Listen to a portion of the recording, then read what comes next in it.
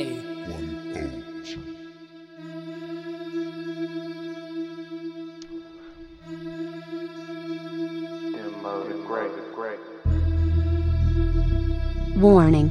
The Outsider's Edge contains strong opinions, unconventional views, and contrarian stances. Listen, if you dare. Hey, yo!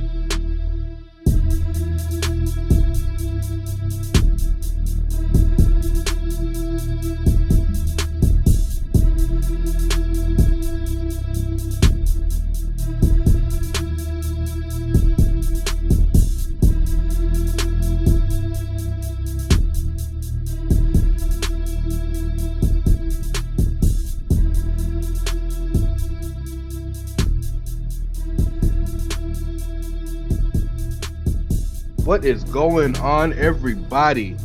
I'd like to thank you for listening to another episode of The Outsider's Edge. And yes, I know you all know my voice, but I don't start the show. It's your boy Rance, aka Ray Cash. This is The Outsider's Edge. And I have a special episode for you. Episode so early, I had to go, 18 hours? Something like that. It's a long time. 18, 19, 20 hours. Depends if there's daylight savings or not. We're time traveling, though. We're doing this yesterday, few days from now. We're international, y'all. I had to call good friend of the podcast, good friend of mine, kind of my frenemy, so to speak, when it comes to certain things. But the most sensible and biggest AEW fan I know. Oh, no. That gives me heat here on the chair shot. Oh, no. Immediate heat. Well, I may have thrown you off to the wolves for a minute, but no, we don't hate AEW, but no, my good friend, you may know him as Sir Sam, Sam Brown from WrestlingHeadlines.com, also Social Suplex, and by the way, for the record, before I give it to you, one of the best podcasts on the internet, the AEW Match Guide podcast, you should be listening to. But Sam, we've been trying to do this for a year or two now. Good to see you, man. Yeah, look, AEW's had to half burn down for it to happen, but it's happening. It's happening. Yeah, man, I'm excited to be here. For those of you, who don't know me, I've been a writer on Wrestling Headlines, formerly Lords of Pain, for a good number of years. And that's how I know Rance, Ray. You go by Ray Cash here. Sorry, man. Either or is fine. It's been 10 years now. People know me either way. So yeah, whatever you're comfortable with. And that's how I know you. And last year I started a podcast, a new project called the AEW Match Guide Podcast, where we deep dive into the matches that AEW's had. It's a historic podcast looking to give things their full historic perspective that you can get through time, diving into the matches, analyzing a match each week with a special guest. I've had yourself on. Mm-hmm. We talked about the parking lot fight between the Best Friends and Proud and Powerful. It was a really fun episode. That was about a year or so ago now that we did that. Yeah. Season 2 just started. Just this week had Rich Latta on, who's another friend of ours, to talk about the Revolution tag between Kenny Omega and Hangman Page and the Young Bucks. And coming up this week by the most fortuitous thing ever, talking about CM Punk versus Darby Allin. It drops on Friday, so the timing could not have worked out better. I mean, I'm saying that CM Punk dude is in the news, isn't he? Yeah, man, it's pretty good for the SEO, the Google search and all that. It's worked out well. Before we start, just a fun fact: you mentioned that Revolution tag between Hangman, Kenny, and the Bucks. I was a Bucks hater for most of my wrestling fandom. It was a match against the Golden Lovers, and then this match that showed me they really could work. It wasn't all the flash and substance was just a gimmick for getting money. That Revolution tag team match is one of the greatest tag team matches, however you want to, put it or layer it, I've ever seen. So I'm really interested to hear that podcast, hear that episode. Yeah. Well, look, I I understand because like I'm a big AEW fan. Like obviously I've done a podcast about him, but I'm a wrestling storytelling fan. Like I'm not a guy who's into moves. I'm a guy who's deeply in who loves to dig into story, loves to dig into character. Like my favorite storyline ever is Dean Ambrose, Seth Rollins, and how like over many, many years they told this great story of brotherhood and coming together and fighting together, and then betrayal and revenge, and then somehow forgiveness and getting over that. That's the kind of stuff that really gets me going. And this, like, one of the things that has got me into the Elite and into AEW is that I really love, like, the long-term storytelling that the Young Bucks, Kenny Omega, Hangman Adam Page just seem to get into. And it's not for everyone. Some people, call it high school drama club, and I can understand that, honestly. But it's wrestling. It's all high school drama. Yeah. And look, some people do think, look, wrestling doesn't need to be that it doesn't need to be that, what do you put it, ambitious necessarily. Like it's just people fake fighting. But you know what? I love the ambition. I love that they're trying to do something different. I love that, they're trying to tell the Game of Thrones story of wrestling over many years. And, like that tag match that you about with the Golden Lovers versus the Young Bucks, that's like the first in this story. Then you've got the Revolution tag, which is like the sequel, and then we've seen now just at All Out we saw this trios match, which is like the third in it. And they've done other stuff within that, and I love that ambition. I love that storytelling. I'm not a moves dude, but I love the Young Bucks because of their storytelling.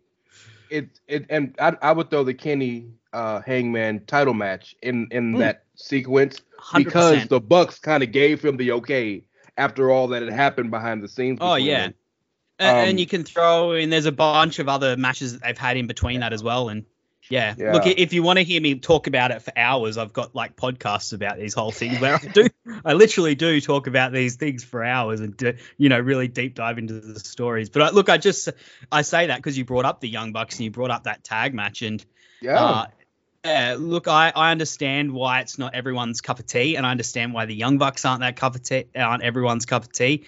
But man, I really respect the ambition. I really respect the vision.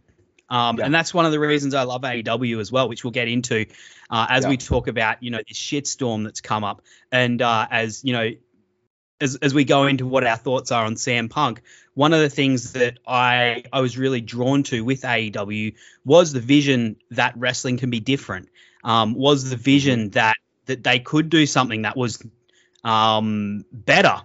And really laying it out there on the line, putting their nuts on the line, and really taking a giant risk when they didn't have to try and create a different industry and create a better industry. And I have so much respect for that. And I was drawn to that vision. I was drawn to that ambition. And that's one of the things that's made me an AEW fan. I'm glad you brought that up because I did kind of, before we got into kind of the rigmarole of the day, I wanted to touch on what drove you to AEW. So you've expounded on it a bit, but I think if I could be so upfront to say WWE and kind of their monotony, and of course for a lot of people their trials and tribulations outside of the ring had essentially turned you off, or at least made you uncomfortable or not so much a fan anymore, kind of walked away more and more and more. And AEW kind of picked up New Japan kind of picked up right at a point and then led into AEW. Can you talk about that a little bit? Because I think even though I may be a primary WWE fan, I had the same kind of walk you had where New Japan got me interested and kind of led me into a different type of wrestling where, opened up a new door for a lot of people because everybody didn't see the primary kind of workers and guys in AEW and New Japan that we see now. So talk about that a little bit. Yeah, man. Well, look, up till 2017, I'd never really paid wrestling outside of WWE any attention. I knew it existed. I knew it was good. Every now and again, something will come up and you'd see it and you'd be like, oh, that's cool, whatever. But, back in the day, I loved watching AJ Styles in TNA. But, I never really like deeply explored any of those areas until, and then in 2017, Kenny Omega and Kazuchika Okada had that insane match at Wrestle Kingdom, which for a lot of people, I think is something that was really opened their eyes, and was something. It was like, oh wow, wrestling on a big stage, like on a a WrestleMania level event, can be something incredibly different, incredibly athletic, and even then, WWE was still my primary thing that I watched. Like 2017 is one of my favorite years as an WWE fan. Particularly like the reunion angle between Seth Rollins and Dean Ambrose that's literally one of the things that made me start writing about wrestling. Before this is that, a good point to tell the people that Ambrose / Moxley is your favorite wrestler. Yeah. So yeah, to wind the clock back a little bit further, I kind of came back to watching wrestling in 2014. When I heard CM Punk had left, I was just heard the buzz, and I heard CM Punk had left, and Daniel Bryan was like, something was happening with him, and I was like, I might check out this Elimination Chamber pay-per-view and see what's going on. And the Shield Wyatt's match just blew my mind because I'd never seen any of them before, and I was immediately captivated by every one of them in that tag, but particularly Dean Ambrose. And then as I said, like I loved that Seth Rollins Dean Ambrose storyline, and when they came back together to like go through forgiveness, I just loved that wrestling was doing something that was like really positive masculinity almost on display, like forgiveness. And these guys like working through these difficult things that they'd gone through and not being sure where they stood. But that's what made me. I was writing about cycling at the time, if you believe it, the Tour de France. I was doing a live vlog of the Tour de France, watching wrestling, and I was like, I'm not going to write about cycling. I want to write about wrestling for a bit. And that's how I ended up writing about wrestling for 5 years. That's quite the transition, right? Yeah. Quite the transition. Yeah, but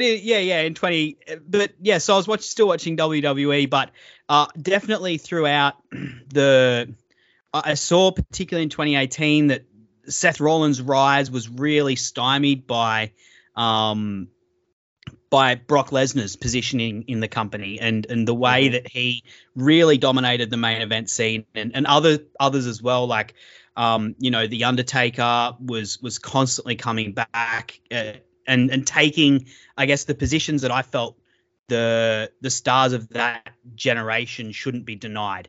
And I love that generation of talent in the WWE and seeing them like stall in the way that they did in 2017 and particularly in 2018 and 19. Particularly 2018 and 19 was where it really started to become evident and obvious. That really threw me off. And at the same time, I'm starting to dabble my toe into, particularly in 2018, starting to dabble my toe into what's happening in New Japan, and the Bullet Club storyline with Cody and Kenny Omega was happening, that sort of culminated in that glorious tag match you mentioned before. And then the 2 out of 3 falls match with Kazuchika Okada was part of that storyline as well. And I was just like, I see the vision that these guys have for wrestling, where it's not just like this, it's this long form storytelling that drags it out. It's all based around the relationships that these characters have. And they're teased so much. Like these guys just tease. And then it's paid off with these incredibly athletic and emotive matches. And that's what I saw as the vision in 2018 for AEW. And then when they announced that they were going to become a company, I was like, yeah, I want to see this. And then I think in 2019 they had that WWE had a really good run up to Mania, but then I don't know if you remember the months after Mania, but they were just absolutely shocking creatively and storyline wise. The catalyst for me was the Money in the Bank when Mustafa Ali, who I loved from 205 Live, like 205 Live was one of my favorite shows, and I loved Mustafa Ali, but he was left looking like a fucking idiot, literally holding the briefcase, and seeing like these wrestlers from a generation that I love bust their ass for like 20 minutes and then Brock Lesnar waltzes in at the last minute and takes the thing that they were busting their ass for. It was just too much of a metaphor for me for everything that I'd hated about WWE. And I was like, you know what? I just saw this Double or Nothing show that was absolutely awesome. I don't think I need WWE in my life anymore. And it seems like they are riding the ship in a big way at the moment and have been for a number of years, particularly with what I was talking about with, the generation kind of really facing a glass ceiling from like 2020 onwards or so. It seems like that's sort of been removed. But, by that stage, I was gone. I was a ship that sailed. Yeah. And it's okay. There's nothing wrong with that. Like, one thing that's important to note that I would hope the most ardent WWE fan, and a lot of us tend to be a little crazy out there sometimes, would tell you is, man, like, watch what you want to watch, bro. Like, it's okay. I say the same thing. I say this exactly the same thing. Yeah. There's nothing wrong with that. Like, there's enough out here for all of us. But those, I remember those days in that moment, and it was sad. And as we start to transition to AEW a bit, that there's such a Vince is nothing if nothing else was consistent, right? If nothing else, Vince McMahon was consistent in what he did and his ideals and how he booked. And there's always a very thin line between doing what's, pardon the pun, best for business and catering to your fan base. And as we can see, the business of WWE is greater than it's ever been. And I think they, for a lot of fans, maybe catered a bit too much to the business, and instead of catering to the fans, something that Triple H, as you said, seems to be kind of getting right. But I also think he's in a unique position because he can't wrestle anymore. Undertaker is retired. Goldberg's probably done. Like, all these old dudes you would have brought back you can't anymore. Yeah. Essentially.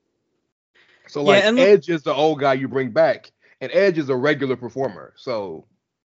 Yeah, and look, I'd be remiss to not mention that the trials and tribulations of Dean Ambrose in the WWE were really obviously a catalyst. This is my favorite wrestler. 2016, man, that should have been his year. He was white hot at the start of the year, and WWE missed the boat on it, and they never even tried to they did. Okay, to be fair, they did they made him the initial champion for SmackDown. He did get that win in the Shield Triple Threat, but they weren't willing to put him over Brock. When he was red hot at Mania, when he was doing Roman Reigns' job for him in heating up this WrestleMania feud with Triple H, and then, as I said, I loved that storyline in 2017, but then 2018 hit and he was out injured for most of it, and then it seemed like there was just the end of the year for him. I wanted to see the vision, I wanted it to be good, but it wasn't. And of course, he then leaves, jumps ship, and turns up in this product that I'm already interested in because I'm already really into the Elite. And then my favorite wrestler's in there, and then he's wrestling a G1. Of course, that's going to be something that's going to, be a big factor in me jumping across because, I feel like my favorite wrestler was denied the position I felt he should have had as the face of the company, which, he, for various reasons, it didn't work out in WWE. I've got a big column ranting about all that if anyone really wants to see my full view on that. But he was featured as one of the main dudes in AEW early on, and has become the dude in AEW. Like, he's become the ace of the company. And I reckon probably the most important man in the wrestling industry. And that was never more obvious and evident than this week, where he, cut a promo that revived a promotion that had lost its way, that rallied a team around it. Oh man. I'm getting ready. I'm really galloping 10,000 miles ahead of where you need me right now, right? No, hey man, look, this is a weaving road we're gonna. Yeah, look, this is like this is gonna be like a therapy session once we get to this press conference, mate. Man, look, oh my God. So if I could try to, as we say on the show, journalism our way to to the next spot. By the way, word to Billy Kay for journalism. When Ambrose left the company, and I'm gonna call him Ambrose in the situation just because of the WWE connection. Ambrose Moxley. There was a pretty scathing podcast he did. Oh yeah. That kind of talked about his grievances and where he came from, and where his disdain came from, and why he was so quick and happy to leave. Granted, I believe he did it the right way. He let his contract run out and went about his way instead of asking for it out. Nothing wrong with someone asking to be out of their contract, but like he was like, I'm gonna do this right so I can be done. Let Drew McIntyre beat him like 3 times in a row every week. Hey, those last few months were not good until the little the Shield reunion. It was the weirdest ending because the Shield reunions were really cool, but then like in between that, he's getting beaten by everyone, which is fair enough. Like, he's going out. So he was about to feud with Nia Jax, the random feud with EC3. It was not good. But the irony of that, from him going from that to becoming the ace of the company, in a company that the guy who did that first was supposed to be the ace of, is pretty ironic, don't you think? So let's get to it. By the way, for those of you who are under a rock, have no internet, if you've been on sabbatical, whatever the case is, AEW All Out, which is. This is the first wrestling podcast you've listened to in a week. Yeah, right. Yeah. If you haven't touched the internet in 7 days. But by the way, me and Cal had this debate. What's the biggest show for AEW? Is it All Out or Double or Nothing? Because I think it's Double or Nothing, given that that's the show with the pomp and the circumstance, and it's the first show they ever did. He thinks it's All Out. What do you think?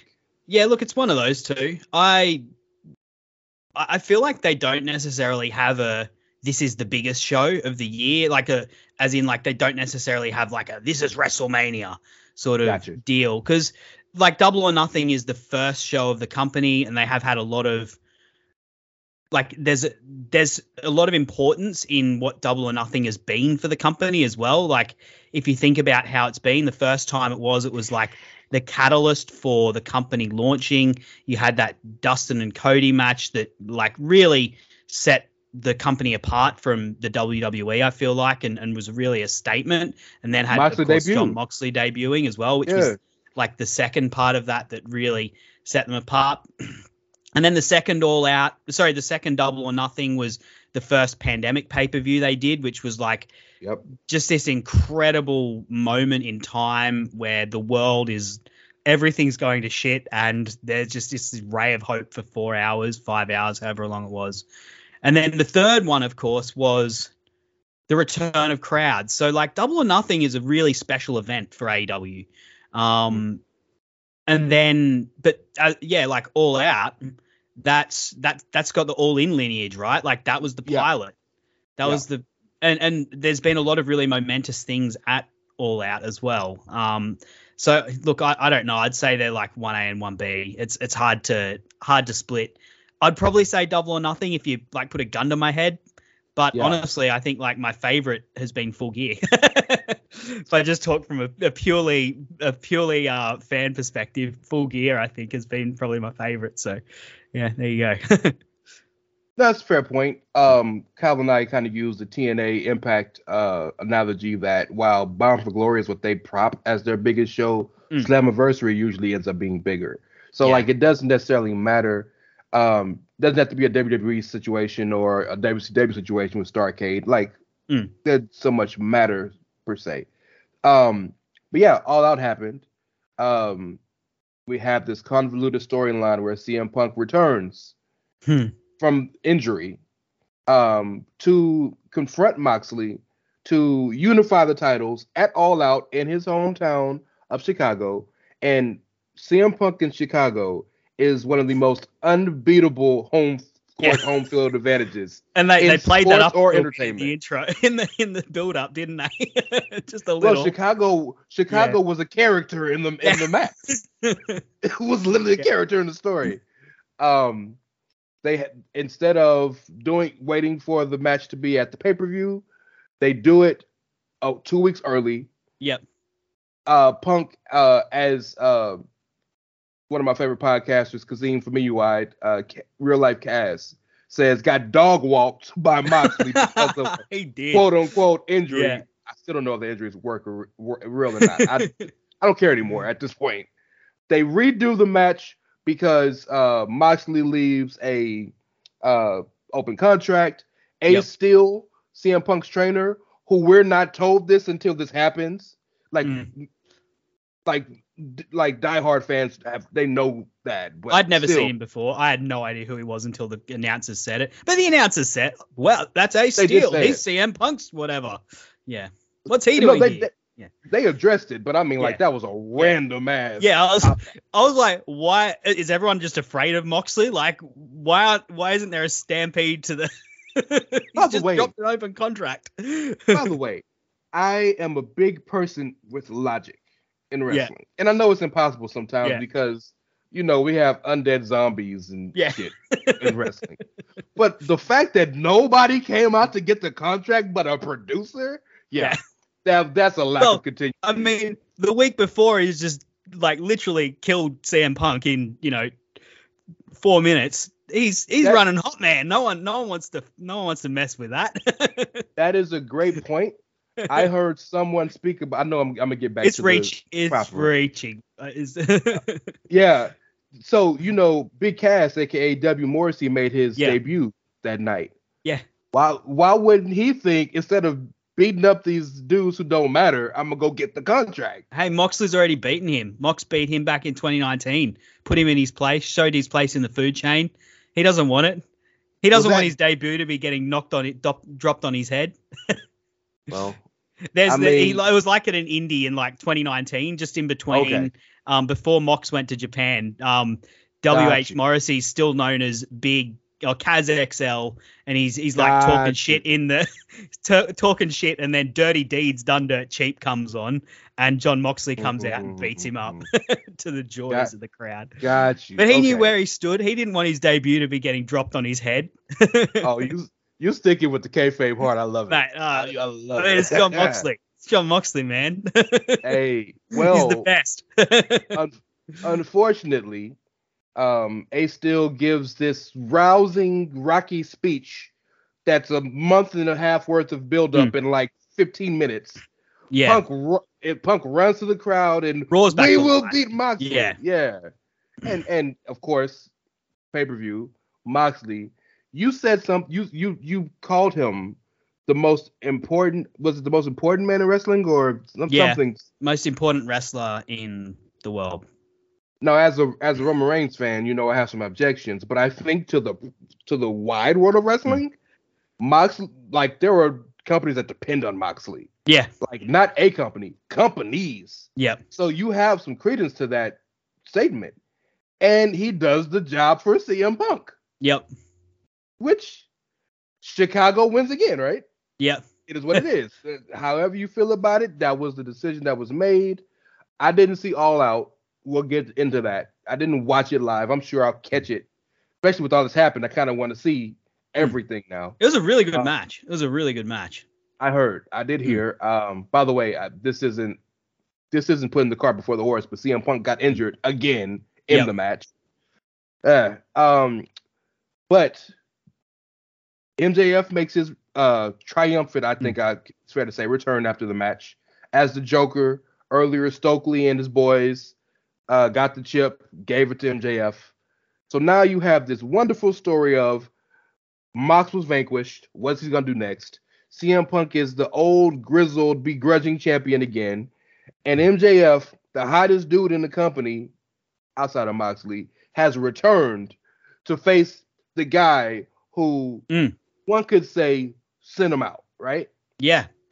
Everything is here. We got, the next 3 months are just ridden, right? Yep. And then Mox is going to go on vacation with his lovely wife and kid. A well-deserved break for a guy who put the company on his shoulder when CM Punk got injured.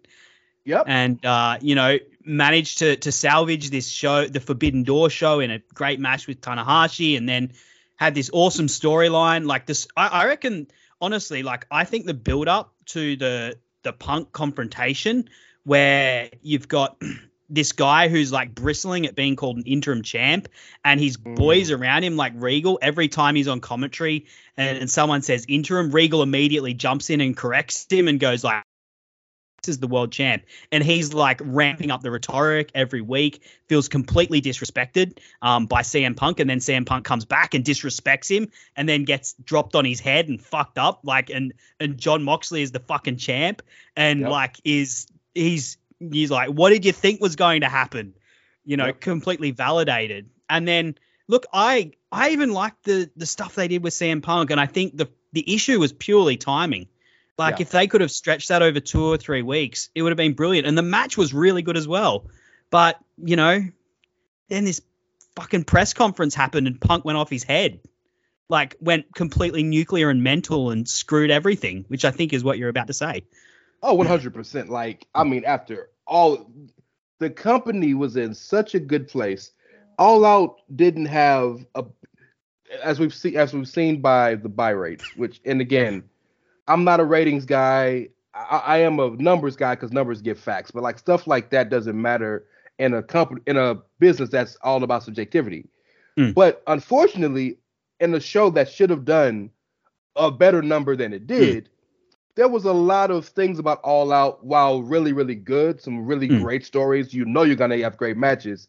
I think it wasn't the same feeling about the show as you would normally expect. Yeah. Look, that feeling has been around AEW most of this year, I feel like. Like they've had a lot of triumphs, and even like, as I said, the Moxley title reign, triumphant, fantastic. But, you know, the build up particularly to Forbidden Door was like really weird and patchy. Same with the build up to Double or Nothing. Creative has felt rushed. There's been, you know, lots of stuff going on that just felt like this company was losing its magic a little bit, and losing its magic sauce that it put into, and the attention to detail that they'd put into things wasn't there, and that had been going on for a while, and then of course it's compounded by, like, you know, last year here, Tony Khan is like starting to reveal himself as, you know, not necessarily the person that he sold himself as necessarily. Like last year you had the stuff with Marco Stunt and Joey Janela, and you're like, wait, hold on. This is not how it's meant to be. Like, you guys are meant to be the company that is looking after its wrestlers, and these guys are like, yeah, sure, they're getting paid, but there's like no communication, which if you've ever worked in an organization, like, it's vital. And, you know, we're seeing more and more things going on, like suddenly ROH is like going on, and Tony's going to book that as well. You know, as well as being the CEO of Fulham, as well as being like someone in the Jacksonville Jaguars, I don't quite know, as well as having like a sports analytics business. You know, I've got a full-time job and takes up most of my life, and then I've got a family and that takes up the rest of it. Like, this guy's got 4 full-time jobs. I don't know.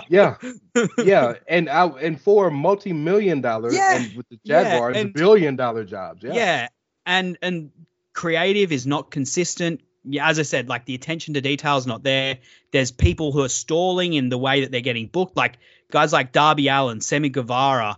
You know, supposedly the pillars of this company. They're getting lost in the shuffle suddenly, whereas last year they're not. And, you know, Hangman Page, he has this great title run, and then, like, what happens? I don't know.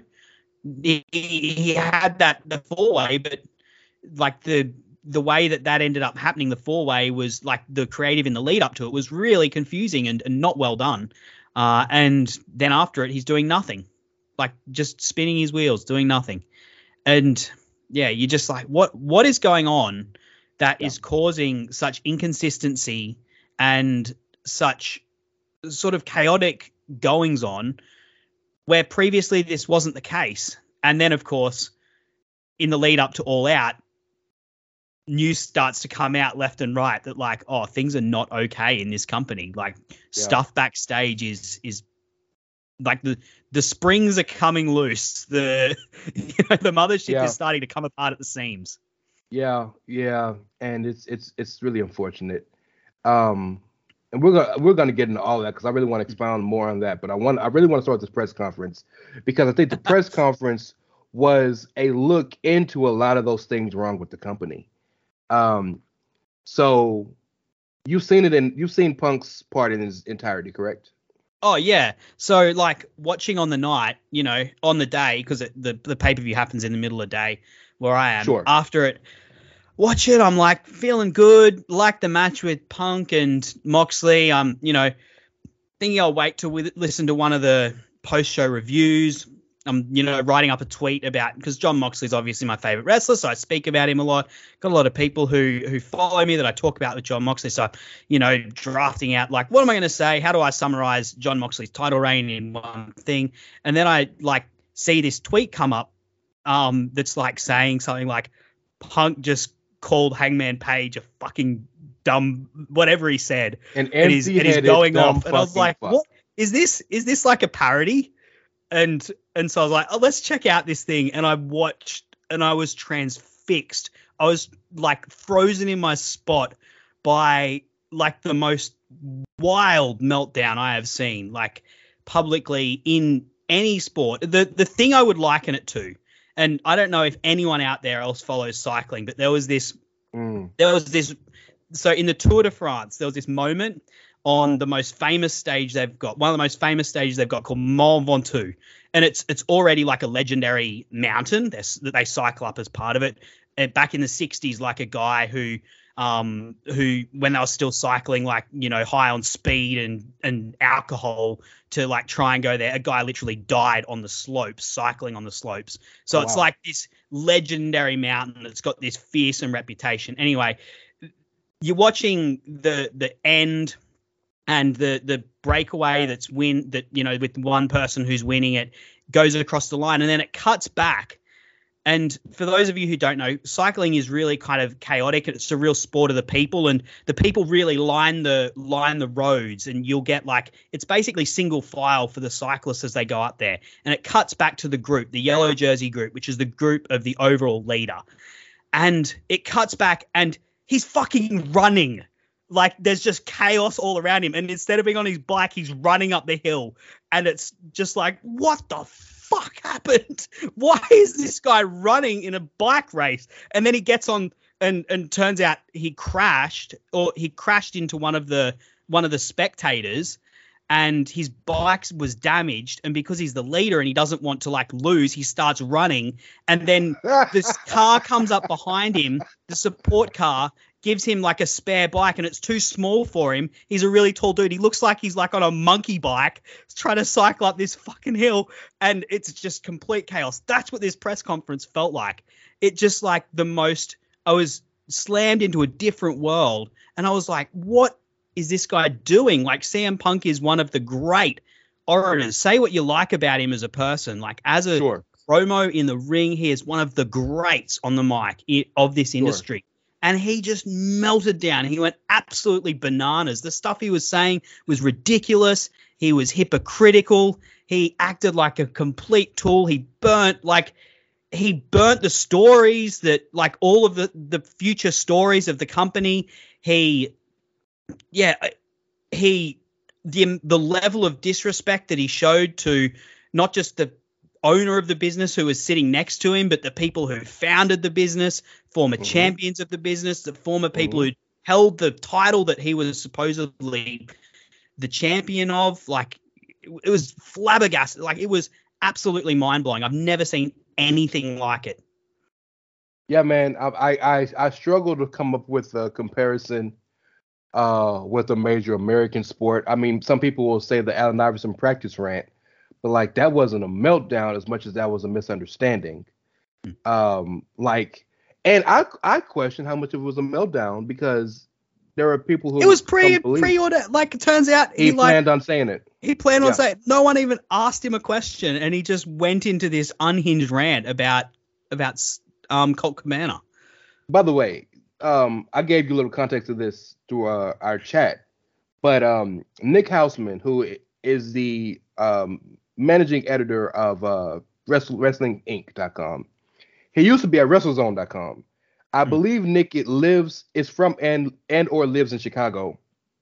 when the CM Punk and Colt Cabana trial was happening with Chris Amann, Dr. Chris Amann, stemming from that podcast that he did, the podcast. Nick was there every day covering the trial. And Nick is very familiar, and I would venture to say friendly with both people.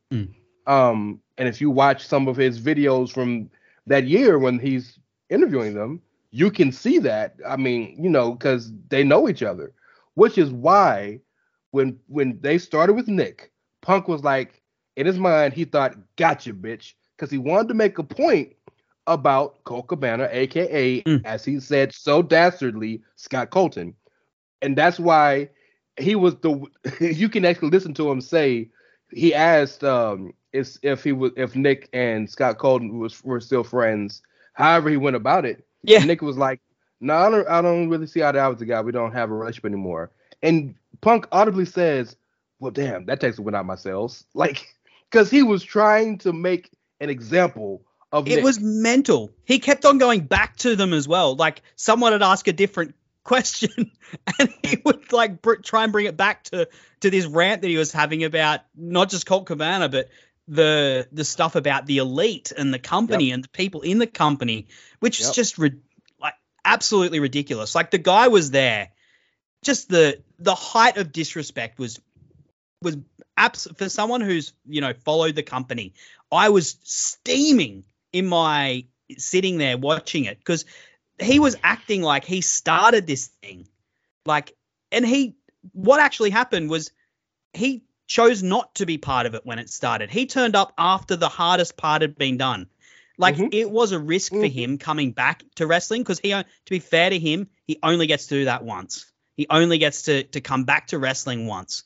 And he died a martyr in the WWE with a lot of support from certain fans, myself included, and people who held him in reverence. And that was shown when he came back. Like, the reception he got was overwhelming. And for the most part in ring, he delivered. But he sat there and he acted like he was the person who started this company, when in actual fact, the people who took risks was the elite. It was Chris Jericho, all of whom like knocked back guaranteed 7-figure contracts with the WWE.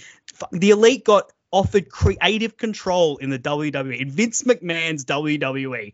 They got the greatest contract ever offered in wrestling history. And they said no, because they wanted to create something different. They wanted to create something that was in their vision, that was in their image. The risk was taken, true risk was taken by like John Moxley, MJF, Hangman Page, the Lucha Brothers, people who like bought into that instead of taking those WWE contracts. They're the ones who signed up when there wasn't even a TV deal in place. Like, this could have all fallen flat on its face in a year, and they would have had to go back to the WWE with their tails between their legs, all of their leverage gone, all of it ruined, and they wouldn't have had any recourse. And CM Punk came in after all that had been done, after AEW had sold out arena after arena, after they'd sold 100K pay-per-views, after they'd outlasted the pandemic, after they'd beaten NXT, after they'd beaten Raw in the demo, and he had the fucking temerity to say they hadn't done anything in the business. And like I don't know what happened between him and Colt Cabana. I really don't know what happened between him and Colt Cabana. And so, like, I'm loath to speak to, like, the personal issues they had. But he fucking hung him out to dry as well. Like, he brought up that he has a bank account with his mama. How bloody, like, how fucking low is that to do that in public? And all of, like, obviously he had issues, but all of it should have been addressed behind the scenes. And the irony of it is that the thing that set him off was the fact that Hangman Page had like a throwaway line that went over 99% of people's heads. Went over my head. Like, I watched this as close as anyone, and it went over my head what he was talking about. And yet this is the thing that set CM Punk off, saying like, oh, how dare he be so unprofessional. And he goes on to have this rant in front of everyone, hanging everyone out to dry. And you know what? He put the elite in a position where, like, they had to confront him that night, because he basically called them out. Don't get to the conversation yet. But he put them in that position. Yeah, like, by the things he said. Like, if they hadn't confronted him to at least have a discussion, fucking all respect is lost at that point because of the way, like how intensely he hung them out to dry and how nuclear he went. Hypocrite. Fuck him. Anyway. Well then. That's how I really feel. As a person. Great wrestler. As a person. What a fucking shithead. I just want to tell you, by the way, I can't follow that. That was you said it better than I could have said it. You were starting to allude to some things that I want to kind of touch on a little bit in a little bit, but I do want to kind of expound on some of the stuff you were saying and kind of point to some of CM Punk's issues and criticisms and why I think me and you, of course, too, think they were so dangerous for the company, because you spoke about how he was trashing the Elite, specifically Kenny and the Bucks in particular. Hangman's a separate situation, but they're EVPs, and so I don't trust wrestling journalism as a whole. But there are a certain few that I trust because by and large they have shown themselves to be, if not fairly reputable, at least the wrestlers themselves acknowledge them, if you will, right? So like, I hate Meltzer, but Meltzer has his own cacophony, big word there, of wrestlers who speak to him. Sean Ross Sapp is like the Elite being chief amongst the ones that Meltzer can speak to. Well, so by the way, I'm glad you said that, because so let's talk about where all of this discord started. If we're speaking from a timeline in terms of backstage rumors that I think I'm comfortable enough speaking on air about that are verified, right? Yeah. First and foremost, Colt Cabana went to Tony Khan when Punk got signed and debuted and told Tony, I'm not comfortable with this. This isn't we're gonna have problems. I'm just not comfortable right now. Fast forward, Tony was not only going to fire Colt was basically fired. And the Bucks stepped in and were like, hey, wait a minute, we can't fire this dude. He's too important to the locker room. What will that, what do you think that'll show? What this, that, and the other. Which is the reason why Colt was held off TV for however long, and then he was eventually sent to Ring of Honor. Now, Colt Cabana is loved in that AEW locker room, as he is in most every locker room he's ever been in. Yeah, exactly. He is a locker room guy, right? Now CM Punk is under the impression that the Young Bucks went to Meltzer to tell him that CM Punk was behind Colt and his, I'm going to call it demotion to Ring of Honor. Now, Punk swears he had nothing to do with it. And he may not have. But Tony was going to do anything he could to protect the Golden Goose. Yeah. And Meltzer, I believe that Punk probably didn't directly have anything to do with it. Like at that press conference where he was letting it all hang out. Yeah. I believe him. I believe he thinks everything he said was true. And one of the things he said is, I don't care where this man works, lives, or drinks or whatever. Yeah. I just don't want him to be doing it around me. Yeah. Agreed. And so I don't necessarily think he directly did, but undoubtedly, like indirectly, Tony Khan is clearly a fan of CM Punk, and for good reason. Like, the guy did great business for the company, and Colt Cabana is, like, at best, someone who fills in every now and again, and which is not fair. Which, like, to the legacy of AEW and like the spirit of what I feel like AEW should have been, Colt Cabana should be part of it, because he is, like the Young Bucks, is one of those indie guys that forged a pathway in the 2010s that meant that people could have a career in wrestling outside of WWE if they were willing to go the grind. And Colt Cabana was part of forging that pathway. And that's why I love that he was part of AEW, even if he wasn't, a featured star on it or, anyone who was going to be like a main eventer or a champion at any point. But I can understand him like indirectly being let go because of Punk, because everyone knows what happened. Like, those two had a very public falling out. They sued each other. Everyone knows what happened. And so I can understand Tony just, seeing, that, Colt's not happy, even though, they've they did wrestle on the same shows in late 2021. There were shows where Colt and Punk wrestled on the same shows. I could see Tony seeing the way the wind's blowing and just saying, whatever, I'm going to, this guy isn't this big of a deal to me. And he's potentially, upsetting my prize star right now. So we're going to, I'm going to get rid of him. Like indirectly, Punk's led to that. Colt Cabana has not nor ever will affect the business of a major wrestling company. And that's no slight on the man. But Colt Cabana is absolutely one of the people that is integral to a locker room. Every locker room needs a guy like a Colt Cabana. And we too often, we as wrestling fans think that everybody has to be a Roman Reigns or a John Moxley or a Kazuchika Okada. No, you need more Scott Coltons and you need more Colt Cabanas and Brandon Cutlers and Peter Avalons than you do Roman Reigns, because everybody can't win. There has to be somebody that's willing to go out there, give a great performance, take the pin, but more importantly, that's willing to keep that to be the guy in the locker room that keeps people together and keeps things alight and helps things move around. That's so he held an important role, and I believe, I could be wrong, but I believe he was starting to do things for the company, kind of like a dual role almost to a certain extent. But so that's where that discord started between Punk and the Bucks, because Punk was under that impression. Meltzer has been on the record of saying that, whether you believe him or not, that one, the Bucks didn't tell him that. Two, you would have to be an idiot if you know about their history to not put two and two together. Colt's not on TV anymore. Punk's here. There's clearly a separation.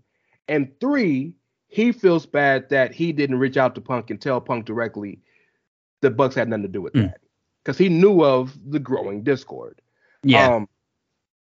Also, there was criticism the way Tony handled that, because with the Bucks having to step in, that locker room loves Colt Cabana. And as we're starting to learn now, it wasn't just a storyline with Eddie Kingston and Hangman Page and everybody else. CM Punk was not loved in the locker room.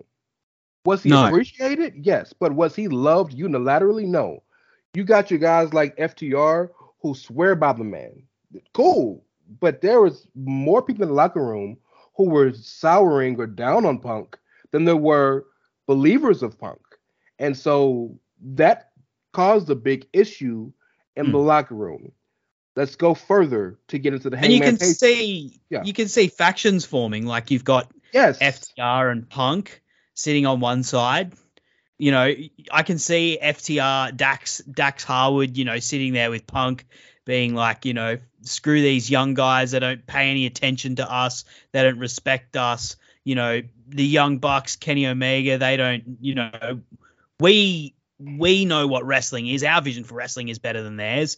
And then you've got, the Elite, Kenny Omega, the Young Bucks. The Young Bucks, like a lot of people in AEW, owe their jobs to the Young Bucks and their connections they form with the Young Bucks, as they toured across the Indies. And like a lot of the initial roster was brought in from Southern California because they were people that the Elite knew from wrestling around there. And so you can see like these factions forming, and Tony Khan did not do a good job at handling that. No, he didn't. And you want to give him a pass because he's new to this, but you can't put yourself out on the limbs he's put yourself out on and then make the mistakes that he's seemingly made. We'll touch on that more again, just in a minute. But to add to the growing discord, you actually brought up a point I forgot to mention. People like the Young Bucks and Hangman Page, Kenny Omega, and a lot of the younger talent in that company has gotten to the point they are by, right or wrong, kind of shunning the advice of the veterans and doing things the way they thought they needed to do. And Punk was adamant of telling a lot of the younger talent, you're doing it wrong. Do it the way I think you should do it. This is how you should do things. And a lot of the younger talent was like, no, I didn't get here by doing that. I got here by doing things the way I want to do them. Now, that's another conversation for another podcast, whether that ideal is correct or good or whatnot. That's another conversation. But that led to growing discord with the locker room. Yeah, but who's the guy that's saying that? Like CM Punk sitting out in this press conference and saying, they don't take advice from veterans like me. What do you think CM Punk was like in WWE when Triple H and Shawn Michaels came to sit with him and when the Undertaker like wanted to give him some advice? Do you think he like took that advice? Do you think he like, you know, maybe he listened to Paul Heyman, but he certainly didn't listen to those guys? And Heyman was his friend. Of course, he would listen to his friend. Yeah, and you know that's like because that's one of the things he said about Hangman. Like he's a fucking dumb shit that doesn't know shit and you know doesn't respect me or whatever when I've offered him advice. Like who does Hangman Page take advice from? He takes advice from Kenny Omega and the Young Bucks, and it's worked out pretty damn well for him because he can see, you know, what those guys have achieved, and he is close with those guys. He respects those guys, and you know, like they're the people that he gets his advice from, rightly or wrongly. 100%. By the way, quick tangent. One of my favorite CM Punk negative stories from the WWE was when Punk was champion one of the times. Undertaker laid into him because he was walking around doing appearances wearing like wrinkly shirts and jeans, where you see Cena going to all these appearances, if not in full gear, 3-piece suit. And Taker was like, you got to carry yourself like a champion. And Punk took umbrage to that. Fast forward, the irony is striking. So let's talk about Hangman. The Hangman issue started. Number one, he took umbrage to the fact that Cabana was basically gone, and he attributed it to Punk. 2, Hangman's the guy who doesn't like to take, as you spoke about, doesn't like to take advice. But 3, Punk was ardent talking to Tony, saying that Hangman as champion is not great for business. That's part of when you mentioned that, you know, he said that Punk mentioned in the press conference rant that I'm trying to run a business here, and he almost ruined the first $1 million gate of this company because he's of the belief that Hangman is not good for business, which all 3 of those things led to that promo that Hangman cut, where he said, one, he said, you talk about workers' rights, but I wish I knew the exact rhetoric, but he said, you talk about workers' rights, but you don't care about anybody in this locker room but yourself, or something to that order. And the last part, I for the first time in my life, I'm not defending this AEW World Championship against you. I'm defending AEW All Elite Wrestling from you. Punk took major offense to those things. Now, the thing that is laughable to me, and I'll throw it to you, is if Punk calls himself such a man and manly man, and I do what's right, if you had a problem with that, you could have handled it that day. You could have handled it right after when you got backstage. You could have handled it any of the other weeks you were there with him. You could have handled it before y'all had a world title match at pay-per-view, or any of the other weeks y'all were in the same locker room before you got injured. But instead, you wait till you come back and Hangman isn't even in the goddamn building to call him out. That is the most bitch-made situation I've ever heard in my life. If you really got a problem with that dude, you're cutting a promo with him live on TV. Cool. You can't do anything on TV about it. I feel you. Backstage, hey man, we got to handle this right now.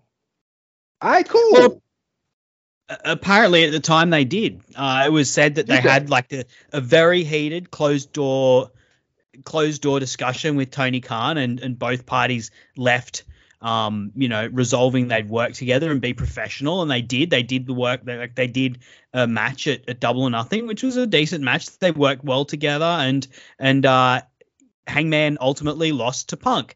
And you know what? It was probably the right move. I didn't like it because I thought Hangman was having a great run. I'm a big fan of Hangman, and I didn't love the idea of Punk being champion in the company, simply because it felt like a backward step when the company had sort of moved forward to Hangman Page. But I get the perception is that Punk is a business draw, whereas, and the biggest one in the company. So they need to they want to put it on him to like maximize the impact he would have, because he's not young. He doesn't have much time. Hangman's got plenty of time. I understand why they made that decision, but, then he gets injured, and CM Punk, a guy who, famously just lets little remarks and grudges drift away like they're nothing. No, he's sitting at home like he is letting this little one remark that's Hangman Page done just fester.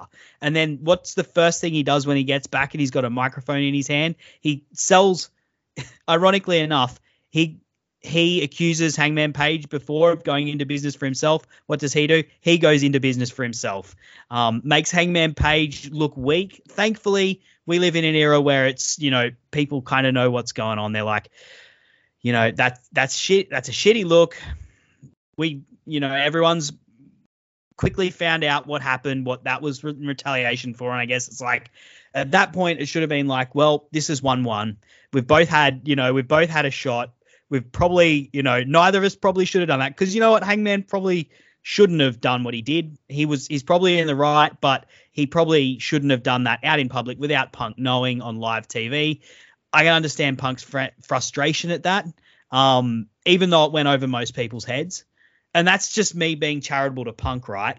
Punk's return serve was far harsher, far more blatant, and far more designed to have like a very negative effect on Hangman Page. And then, so we're even, right?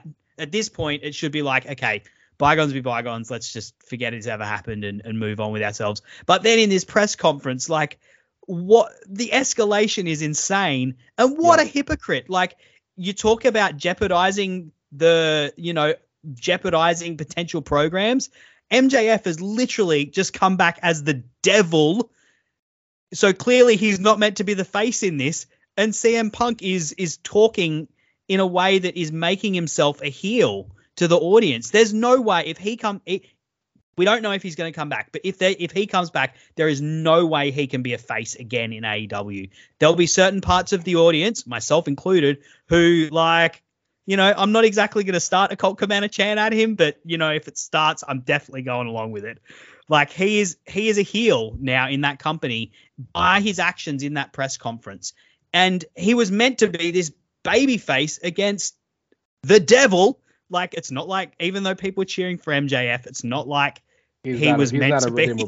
Yeah, not meant to be the face in this program. And yet CM Punk is, going into business for himself, completely jeopardizing that program, completely jeopardizing this big angle for MJF, who is the company's biggest potential star. This angle they've planned for months. And then, caught in the crossfire is Hangman Adam Page, who, he is still one of the company's biggest faces.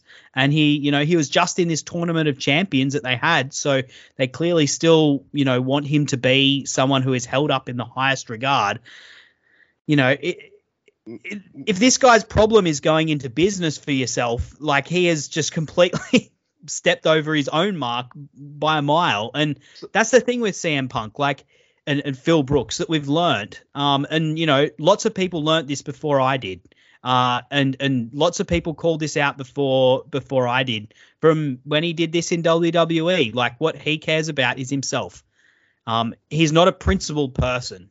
He is someone who what matters to him is what how people treat him, and how he feels, not, you know, values and principles that he holds to a higher regard. So, man, look, that whole thing of that this situation pisses me the most off about what he said in the press conference, because the other stuff was just completely ridiculous, but it was an old man ranting. But this stuff bothered me because I can understand his anger with Colt Cabana. He went too far, but you can understand that. There's two friends that have a personal issue. I can understand his disdain with the elite. He's wrong, but you know what? You were the guy that defended world titles at WrestleMania. You work for the big company. You think you know what's better than them. Cool. You're wrong, but you have every right to believe what you want to believe. But the thing with Hangman Page pisses me off for so many reasons. Let me tell you why. Number one, I didn't know that they tried to hash it out. That Tony brought them in and they had the meeting, and maybe there was no, hey, we're best friends again, but like, it's out, cool, do business, whatever. So for him to come back months later and blindside him with that is even more bitch made than it was before, number one. Number two, you said that both were wrong, whatever, cool. AEW notoriously is a company that does not script their talent. So how can you go off script if it's not a script? They go out there and they cut the promo that they think is best. Punk does it all the time. So, and every single Punk feud, with the exception of Darby, has involved him, the Punk's antagonist, going at Punk about, you're not who you say you are, the locker room doesn't want you here, all this. So for you to be angry at that, when that's been the storyline that's been followed you this entire time, is beyond hypocritical. More so, if you have qualms with the workers' rights comment, which you've said ad nauseum today, nobody caught but you. MJF did it even more worse. MJF talked about Colt Cabana and situation even more heavy-handed than Hangman did. So the audacity, the unmitigated gall of Phil Brooks to do these things and say this about this one dude is beyond me. That's the most damning of everything he did. That besides like disrespecting the owner of the company to his fucking face. Disrespecting the entire company. One of the messages in his promo was that I don't respect what you guys have done in AEW. I only respect people who've done stuff in WWE. That was the underlying message. These guys have done nothing. Like, Kenny Omega sold 40,000 tickets in the Tokyo Dome. No, he's done nothing. Like, the greatest accomplishment in non-WWE wrestling history is All In. Yeah. In those of you listening, spoiler, it was a Ring of Honor branded pay-per-view. They'll never admit it, but it was, because Ring of Honor paid for the show, Ring of Honor had the rights to the show, Ring of Honor gave the crew. But besides the vision was the elite. The vision was the elite. Everything else was the elites. They booked, they built the house, they did 100% of the marketing. Everything besides the literal ring and setup and crew was Cody, Nick, Matt, and Kenny. Everything about it was. And for them to sell 10,000 seats without a formal company, and it hadn't been done since 2001. That's even more than AEW. That's the greatest accomplishment in modern wrestling history. And I will die on that sword. So yeah, that is just disrespect. We've gone past disrespectful now. Like you said, he got to get these hands, bro. He put the elite in a position where they had to address it that night, that moment. Like, I like, when I heard that there had been a fight, I was like, yeah, that makes sense. I wonder who started it. What it reminded me of, and this is even if you take, because there's since been, varying takes come out of this fight that happened, varying from, the Young Bucks meekly knocking on the door and being confronted by CM Punk, like wildly swinging at them, and Kenny Omega like saves a dog from a burning building while there's that too, like the idea that the Young Bucks yelled out super kick party and literally kicked down the door to confront like CM Punk, who's cowering behind Ace Steel's wife and Larry the dog, and somehow in there Ace Steel bites Kenny Omega. That's like the one constant in all of them, is that somehow like this man's bitten Kenny Omega. But like what this reminds me of is I had a footy game once, like rugby. Rugby is a really physical sport, and it's ongoing. And me and the guy who was in the opposing position, for the British guys out there who know rugby, we're both flankers, so it's like you're the first person to the tackle in most situations, and we're going at each other all game, and we're niggling each other, and he's just pushing me, and then he holds me down at one ruck. He like pushes my head into my face into the ground, and I like at that point I was like, I don't care that I know I'm about to get sent off. Because like what's happened up to this point, I'm not going to let it go. And I know that it's wrong, that this is what's going to happen, but we're about to throw hands, and that's what happened. And we both got sent off, and we both got suspended. But it got to a point where I was just like, this is just where this is what's going to happen now. Because we're at that point. So I can understand it seeing red, and it ending up in that case. And you know what? Like, the Elite they should have taken the higher ground. Tony Khan deserves blame in all of this, because he didn't take control of the situation. He should have, as the owner of the company, before any of this happened, and then during the press conference. I can kind of understand him not wanting to interrupt for fear that like he would make the situation worse, but he let a situation get to the point where this happened. But like the only reason that it got to this point was because one man decided he wanted to have his say come hell or high water, regardless of the consequences, regardless of what would happen. And that was Phil Brooks. And it was so grossly unprofessional. I think he deserves to be fired. I think Tony will probably try and keep him on, because he's potentially a business draw, I guess. And when Kenny Omega and CM Punk have a one-on-one match, I'm sure it will do business if they do have a one-on-one match. If they can get in the same ring together, if they can get on the same page, and I don't know if that's possible, but he should be fired. Even before throwing hands happened and a fight broke out, he should have been fired for what happened in that press conference. Yeah, I'm with you. And so let's transition to Tony Khan and his situation, because I want to talk about kind of his reaction and where kind of his role in all this and where things go from here from his perspective. You say that you think Punk should be fired, and you alluded to the fight. What we know now is that there's a pending investigation to figure out exactly what happened, because there's also pending litigation. Now, the irony of all this is that whether you believe the story that the Bucks brought them or not, Christopher Daniels, who is, I believe, the head of HR or the head of talent relations, right, and Mega Parikh, who is the chief legal officer and essentially the number 2 in the company, were there. And whether you believe the side that says the Bucks brought them so that they could have, granted, a heated discussion, but at least professionally, or they just happened to be there watching it, they were there. So surely someone's got this on camera. Like, enough of them got freaking vlogs. Like, I'm pretty sure when CM Punk and the Young Bucks start throwing hands, that's not when you turn the camera off, right? Brandon Cutler was there. Like, surely there's like something ready for BTE one day. Bro, I haven't watched BTE in months.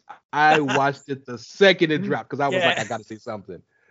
But yeah, and there, I would venture to think that there is footage, but again, legal matters, and the legality of it could possibly be wrongful termination, or an assault or assault or battery charge. There's a lot of things that could be going on. I mean, like a chair right got thrown. Well, and like you said, there are a few things that I think both sides have, or the rhetoric on both sides have agreed upon, and that is that the Young Bucks opened the door to his locker room, and that Punk's side is of the belief that they were fighting, and Punk is through the first punch. That's again, we know that to be fact. But Punk's side apparently is of the belief that they started fighting because they felt threatened because so many people came in the room. Yeah. So now we're in a situation now where all of this happened. But on top of that, CM Punk is your world champion. So clearly the company believed in him enough to give him the title that night. He injured himself in that match. So now you can't fire him while he's hurt, because you can definitely sue for wrongful termination here in the States, our judicial system.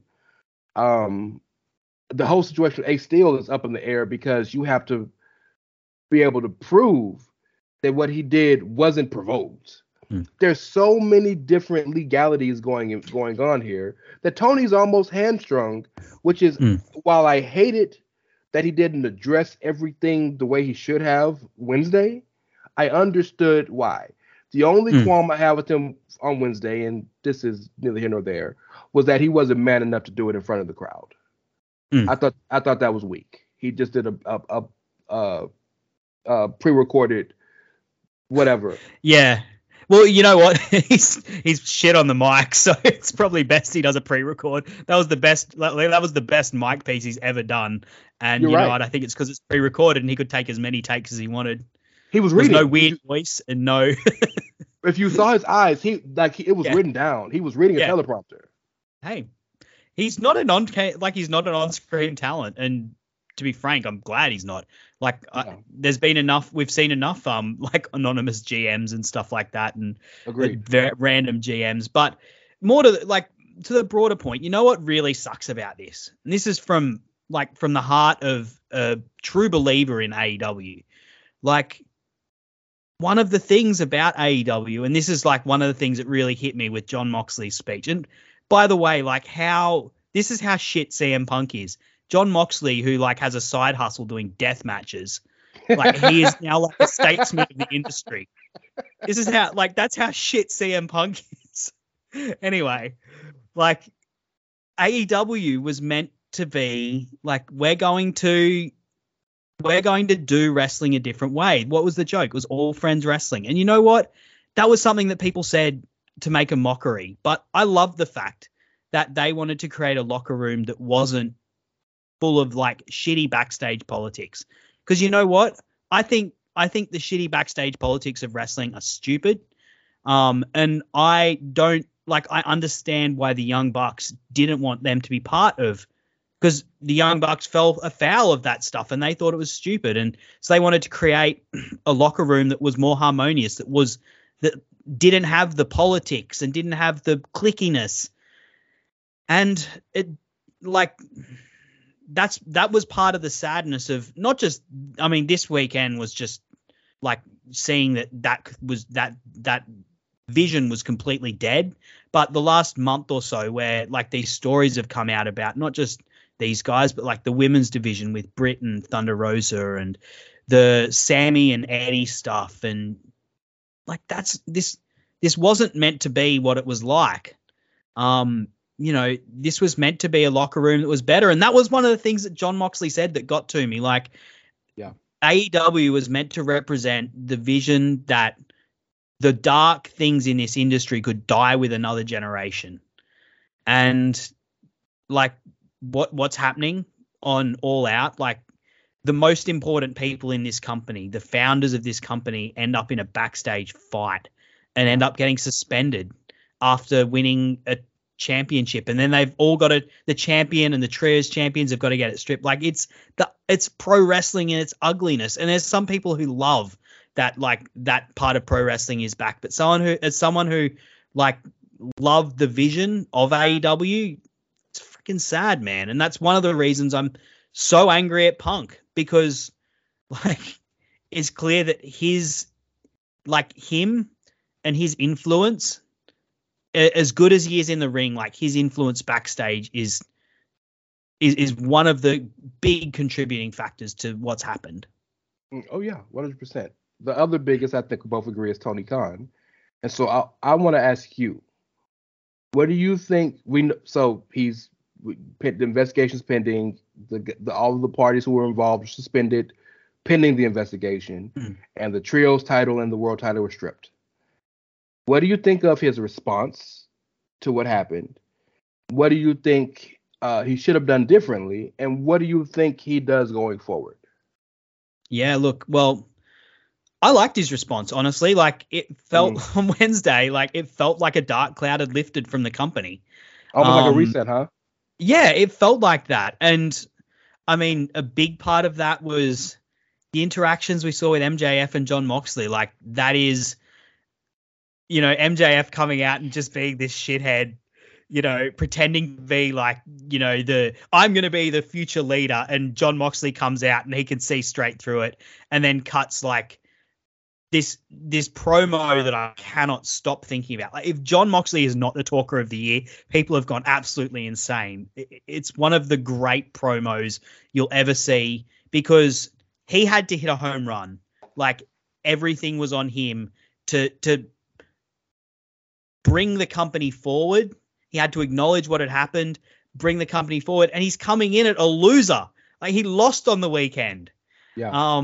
And he has to maintain the integrity of the AEW championship, and that's been a championship that has been held in a high regard and booked to match that, and something that he's held in a high regard as the champion. He had a needle to thread, and he fucking nailed it. And it was such a good promo, such an emotive promo. And you could see like the wrestlers and the talent were like behind it, because on stage, and then, you've got Best Friends and the Lucha Bros coming out, and they had a pep in their step like they hadn't before. And I like the idea of this tournament. Like, it's a joke that they do run tournaments a lot, and they do. It is a bit of a booking crutch, but in this circumstance, what it does is it maintains the integrity of the championship, as, this is something that is for the best of the best. And so we're putting together a tournament that is based on who the best of the best are. Sammy and Darby, who have had incredible TNT runs, they're rewarded with a place in this championship tournament. Jon Moxley, obviously, he's the first two-time champion. He's just carried the championship in great fashion. Chris Jericho, the inaugural champion. Hangman Page, previous champion, who had a really strong run. And Bryan Danielson, who, is someone who no one's going to question. He's Bryan Danielson. Yeah, he's Bryan Danielson. Like, and I love that. I love that that's how they've decided to go ahead with it. What happens backstage, as I said, like, I think they should fire CM Punk, because as much, even if he is the business draw that he thinks he is, and I don't think he is as good as he thinks he is. In his mind, he is the sole reason that they are as successful as they are. But look at the ratings, like, they haven't even beat, like, CM Punk's first dance. It didn't beat the original Dynamite rating. Like, from the very first Dynamite. That's a good ass point. Like, he did bring people along, but like, if you think about how much what the ratings were pre CM Punk and post CM Punk, it's like a couple of 100,000 maybe. Being charitable to Punk, like, it's, I don't think he is the business mover that he thinks he is, even if he is the top draw, like, even if he is the single like a catalyst for the single biggest things they have done, which is, the All Out pay-per-view where they sold 200,000. But, leading up to that, they had momentum coming out of Double or Nothing, which was a record number of pay-per-view sales for them. Double or Nothing 2021. Yeah. Even if he is that, I think he should be fired for what he did in that press conference, regardless of what happened in the fight, which is just a shitstorm. But there's no way that you can look at that situation and, like, I think they need to make an example of CM Punk, where it's like, no one is bigger than the company. Agreed. Doesn't matter what you are. And that's why it was good that they suspended the Elite as well, even though, like, it was really sad to me that the Elite got this Trios Championship, which was just made for them, and Kenny Omega literally just returned. You guys, even though you're the founders, you're not bigger than this company. And this company stands for more. And that's why I think CM Punk should be fired.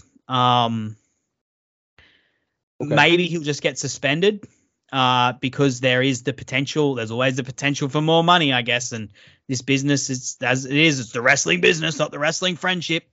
But yeah, I think he should be fired. I don't see any way that CM Punk comes back to the company in an active capacity.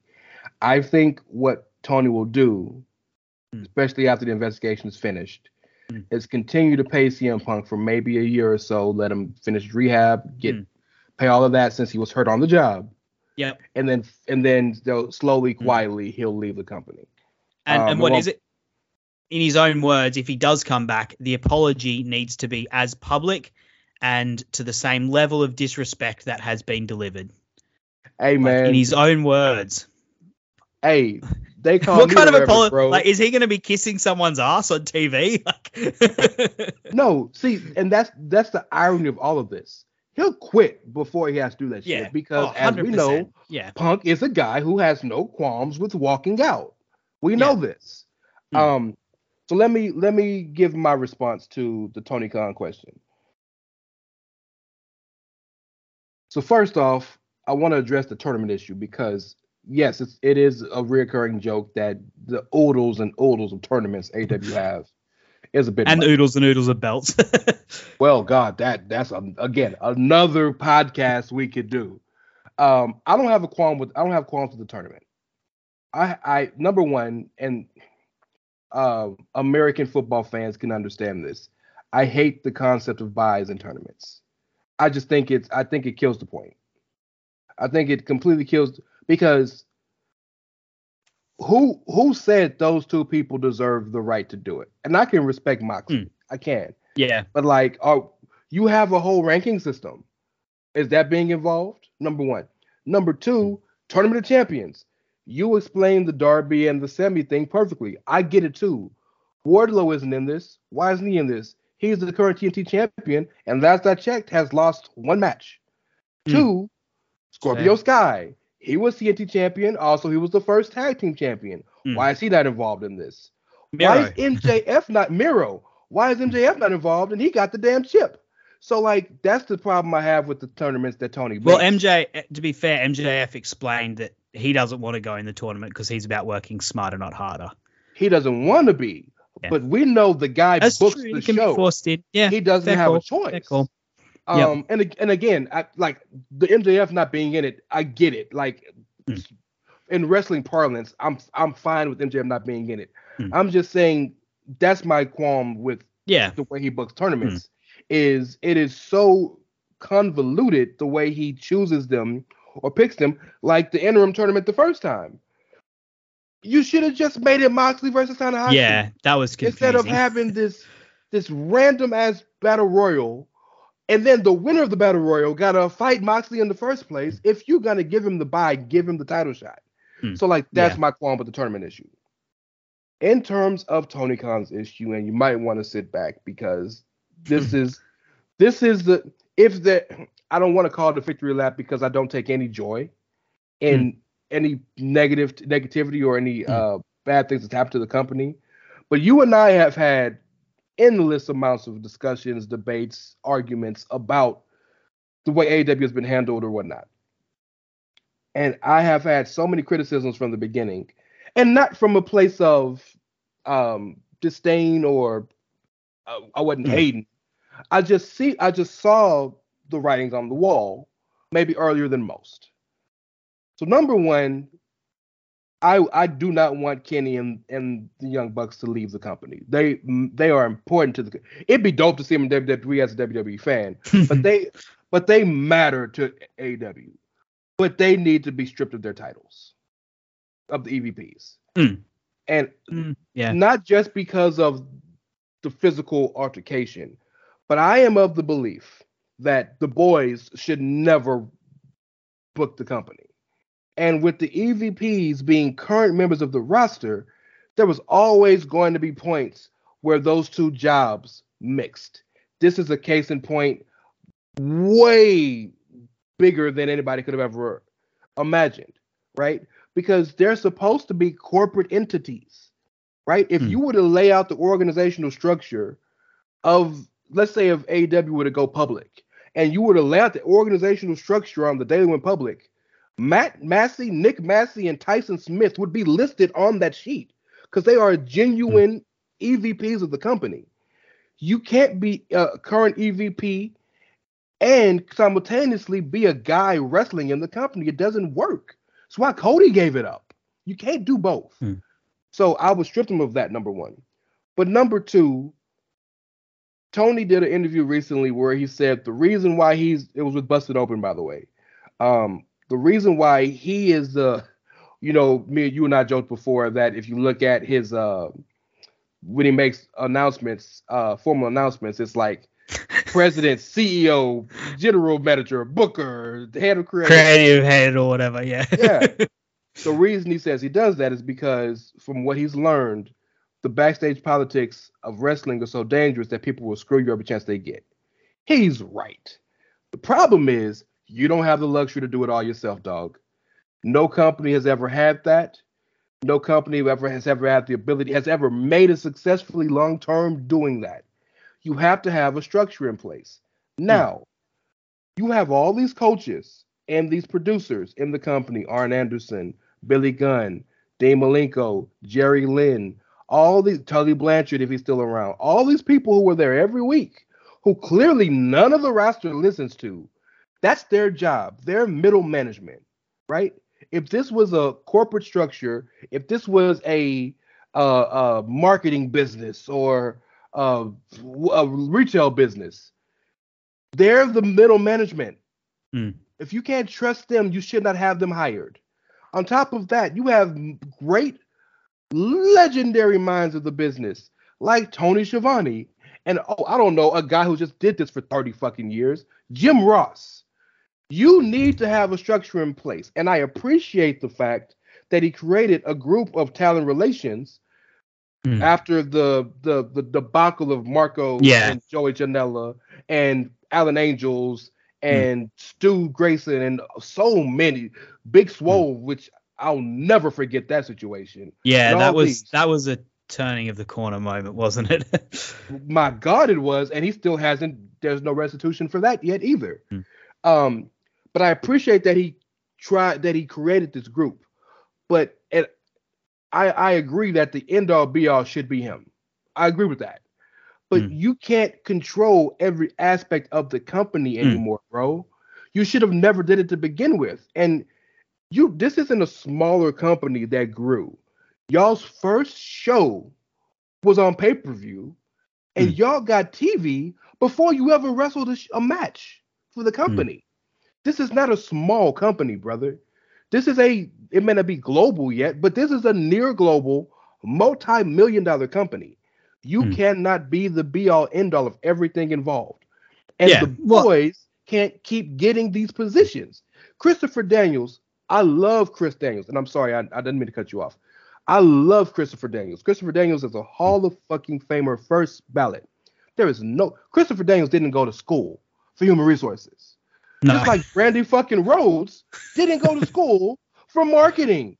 You shouldn't keep putting these people involved because they're there and you know them. Get a structure, my brother. Like, do things. You work for Fulham. You work for the Jaguars. You are involved in fact, your dad's company you've been involved with. You understand how a structure works.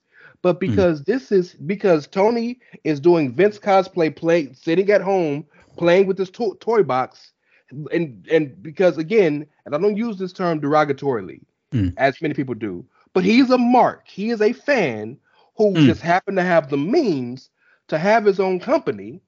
Good on him. Not a diss, but get out of your mark mode, get out of fan mode, and be the businessman you say you are, and treat this shit like a business. Because you're on the verge. You're not going to lose this shit. I'm not going to be so flippant as to say the company's in dire straits. But you're on the verge of hurting your company tremendously right now.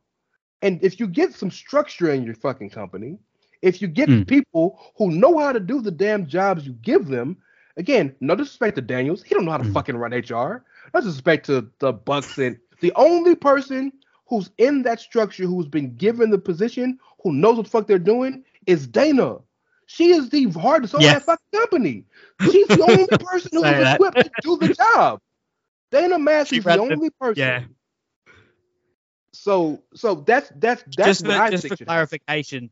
Dana Massey runs the merchandising things, and she got that job because she ran the merch for the Young Bucks, who that's fair enough. Like they're the most successful merchandise business outside of the WWE that wrestling's ever seen. Well, I mean, outside of WCW or WWE that wrestling's ever seen. So yeah, outside of a company. Because every other merchandise was ran by a company, and the Young Bucks had their own fucking shirts out of their out of their fucking backpack and garage in national stores. Yeah, Dana Massey is the MVP of AEW, unquestionably. One of the reasons that there is an AEW. Yeah, look, there's a lot of stuff there. I will firstly say, like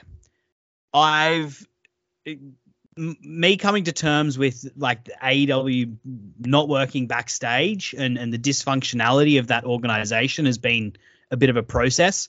Like the Big Swole thing was where I could see the Marco stunt and the Joey Janela stuff, and I was like, oh, this is a sign that there's like TK has got too much on his plate at the moment. Like these are plates that are being like these are balls that are being dropped.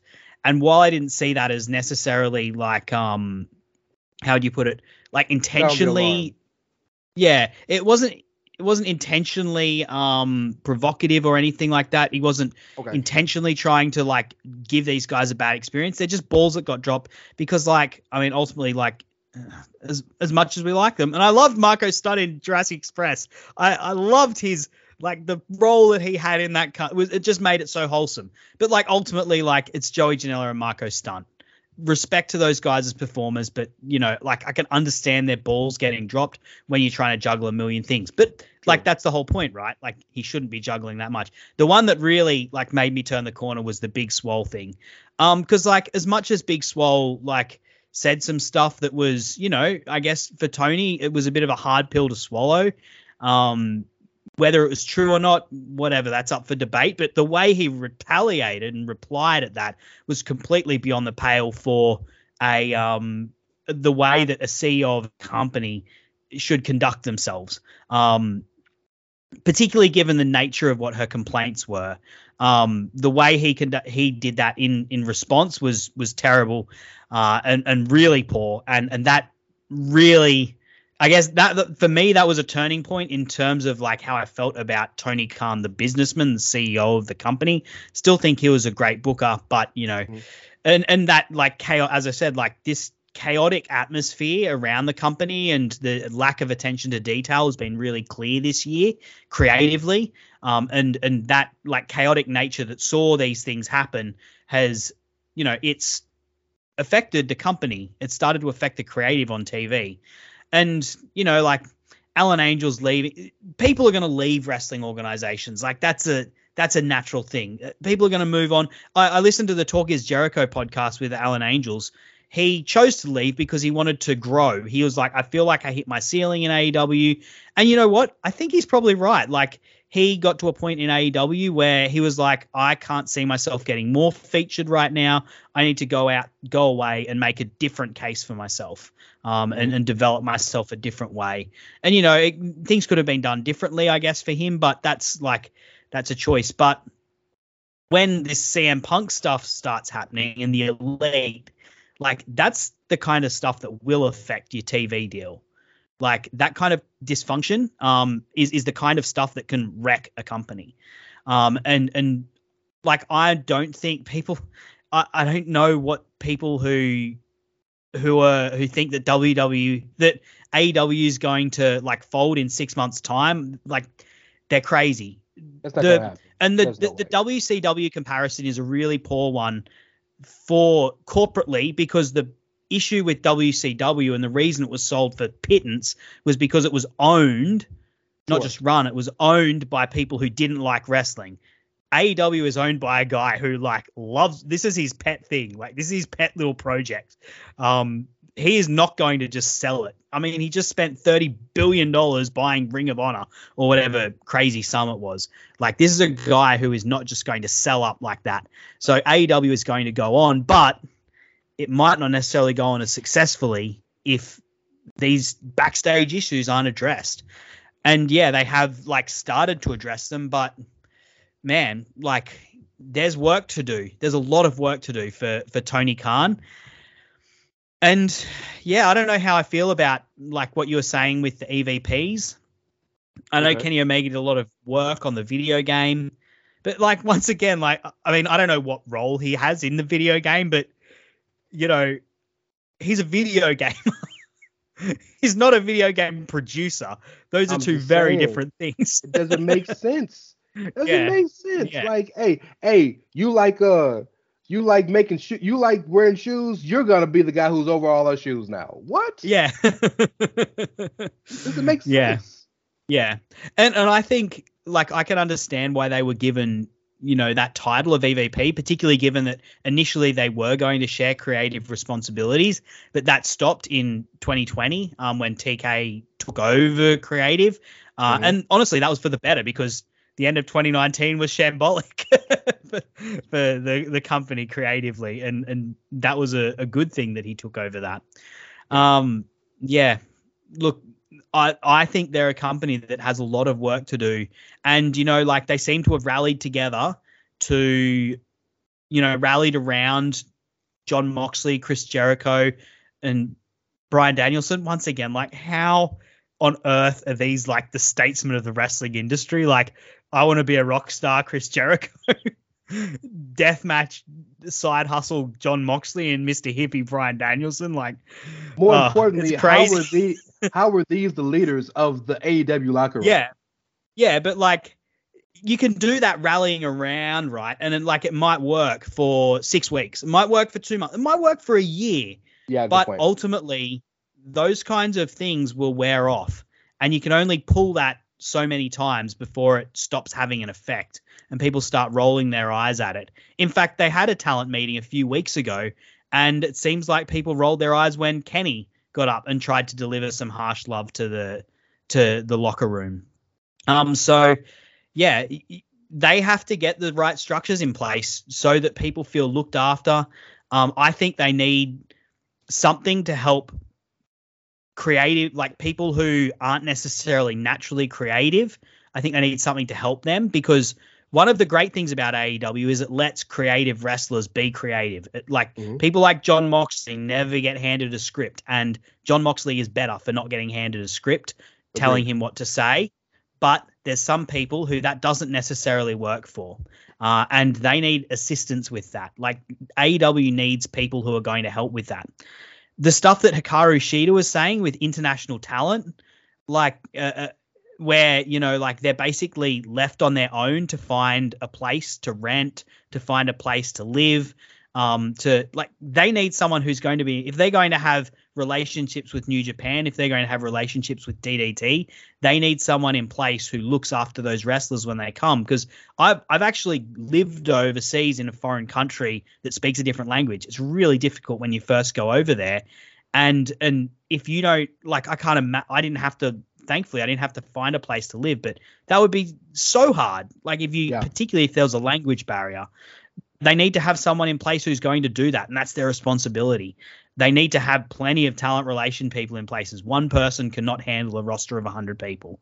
Yep. And it sounds like they have, I think Tony Schiavone and someone else, Pat Buck, I think were put into specifically talent relations positions, and leverage off Jim Ross. Like, as much as Jim Ross is like, but often a liability on commentary, that man like has managed locker rooms that were way more volatile than what AEW is dealing with right now. You know, that man is someone who has a lot to add backstage. Yeah. So you're spot on with everything you said. as a fan of WWE at a time where there was a lot of disappointment in its booking. I think you can attest to the fact that no matter how strong your locker room is, no matter how cohesive your locker room is, no matter how talented your locker room is, if you don't have leadership that's leading you correctly and appropriately, it doesn't matter. So all of this is cool. We can rally the troops. We can have the best guys. We can have all the cohesion. We can go out and have the best matches. But if the head of the ship, if the captain isn't running the company, not only creatively but from a business perspective, so in the right way, because you said something that I agree with, but I had to rethink that. Anybody who thinks AEW is on the verge of going out of business is ridiculous. But I do think there's a chance that their business could be severely hampered. And now that is I'm not saying that's a great. Here's the worst case scenario. What's going on now affects them getting a TV rights deal. That's what I was touching on. And then because they haven't got adequately paid TV wise, and if Tony Khan isn't willing to sink his own money into it, and the Khans aren't willing to sink their own money into it, they then can't compete with WWE, who will get a TV rights deal that's higher than what they previously got, and will be cashed up in a magnitude far higher than AEW. AEW may then start to lose talent, and that's the worst case scenario, I think, for them. And so what I'm about to say here, you're probably going to disagree with, and that's fine. I understand. But one of the things Tony said at the press conference when he got a chance to speak was that he has more money than Jim Crockett, and he has essentially alluded to the fact that he has more money than the McMahons, and he's not going to take this fucking shit, and he's going to fight and all. Cool. It's hilarious. And okay, Tony, man. Yeah, and then like the serial killer eyes afterwards was just like, wow. And if we're speaking literally, he is correct. The Khan family fortune will far surpasses what the McMahon, Hemsleys, or Levesques, whatever have. It's not a competition. But the difference is, number one, that every dollar of the McMahon's money is involved in, and it comes from and directly goes to wrestling. Whereas Tony Khan is not a billionaire.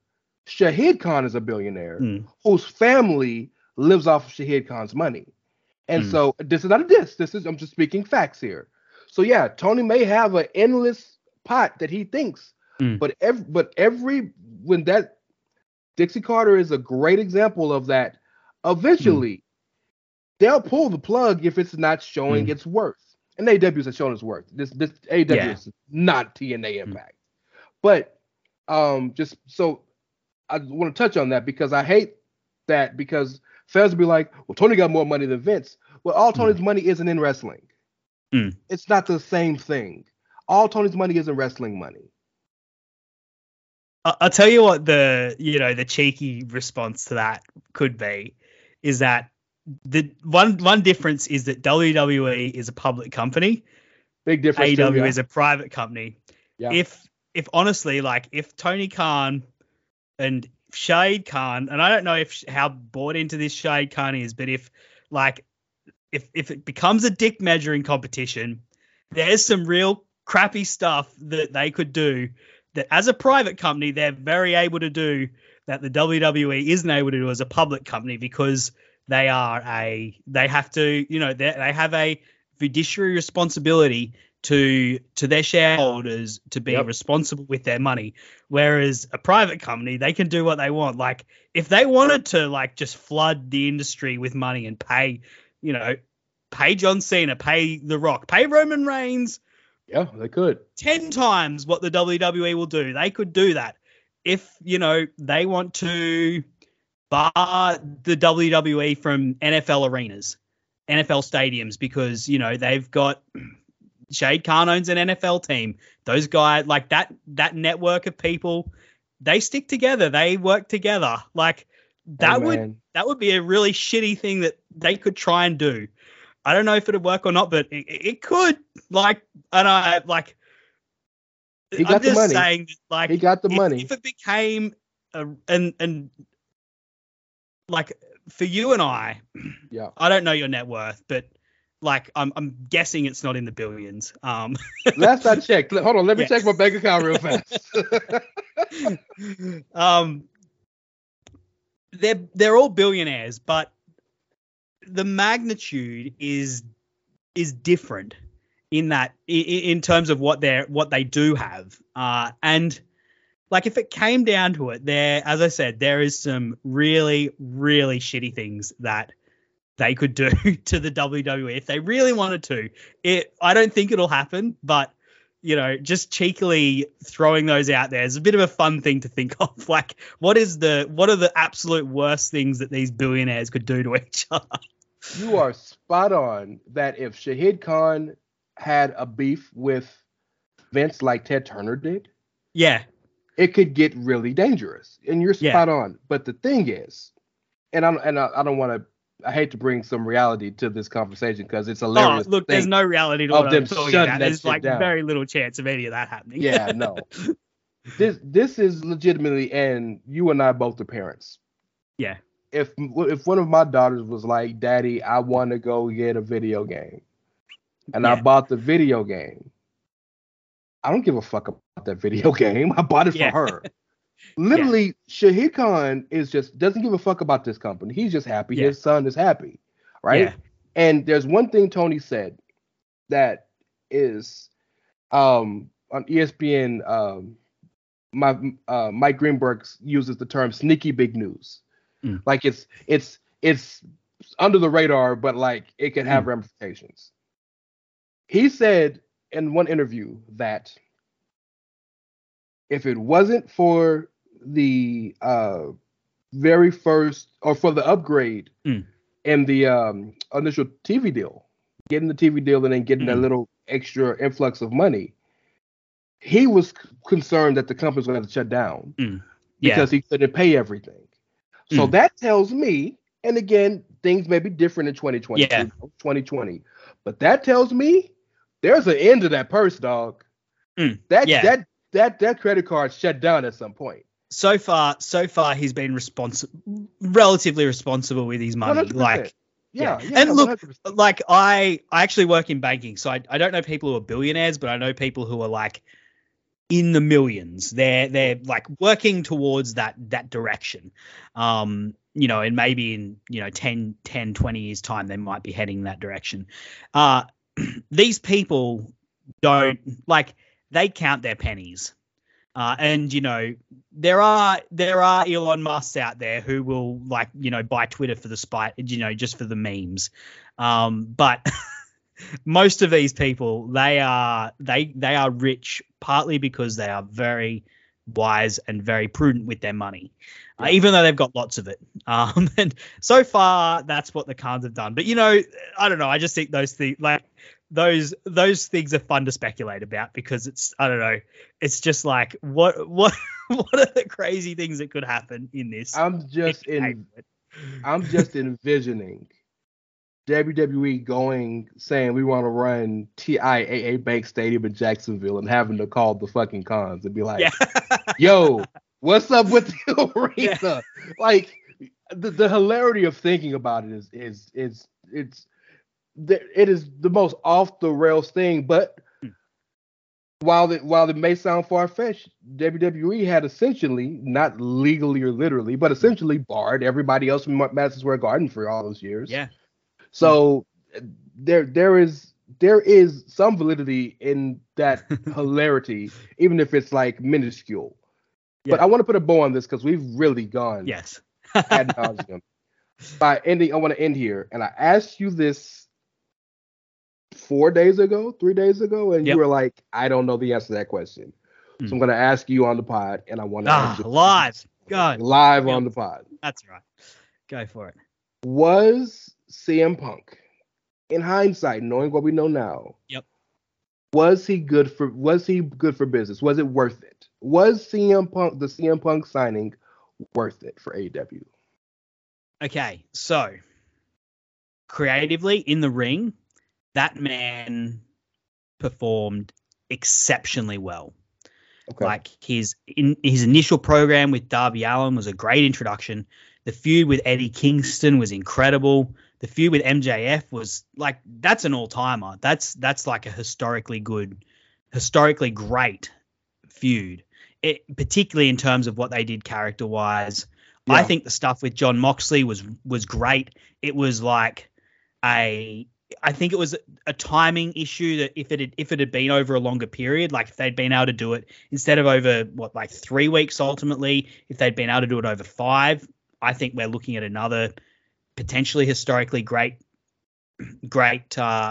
program in terms of what they're able to achieve. So from an in-ring perspective, incredible. From an out, like the division that's happened within the ring, I don't want to sit on the fence on this, but here's my tempering things is there's potentially other things that we don't even know about yet that have been at play in the last year. So that like this chaos, this divided locker room, these things that we're talking about, it may not be as much CM Punk's fault as what we currently think it is. And, you know, these things might come out in books or in shoot interviews down the line. But look, if he gets fired and this is the end of it, I think he was worth it for a year. For 1 year. If he gets fired and this is the end of it and things get back on trajectory, then because we're not in it. And look, one of the reasons I do the AEW Match Guide podcast as a historic thing is I think you do need time to find out what is great. Like from a match guide, that's the match guide. To know if a match is great, you need time because you need to see how things play out afterwards to know how great the match was. And so to know how much he fucked things up, we need time to see what happens. Right now, I'm going to say if things get back on track, yes, but there is potential to say no to that. Is that enough of it? Like, are you happy with that answer or do you want me to be more definitive with it? No, I'll take it because there's a lot of nuance involved. There's a lot of nuance involved. Not just creatively, he did great business. Like, as I said, he potentially isn't necessarily the biggest draw as some would say he is and what he would say he is, but there's no doubt like their biggest pay-per-view ever is his return pay-per-view. Yes. A big part of the momentum that they had across that summer was him debuting.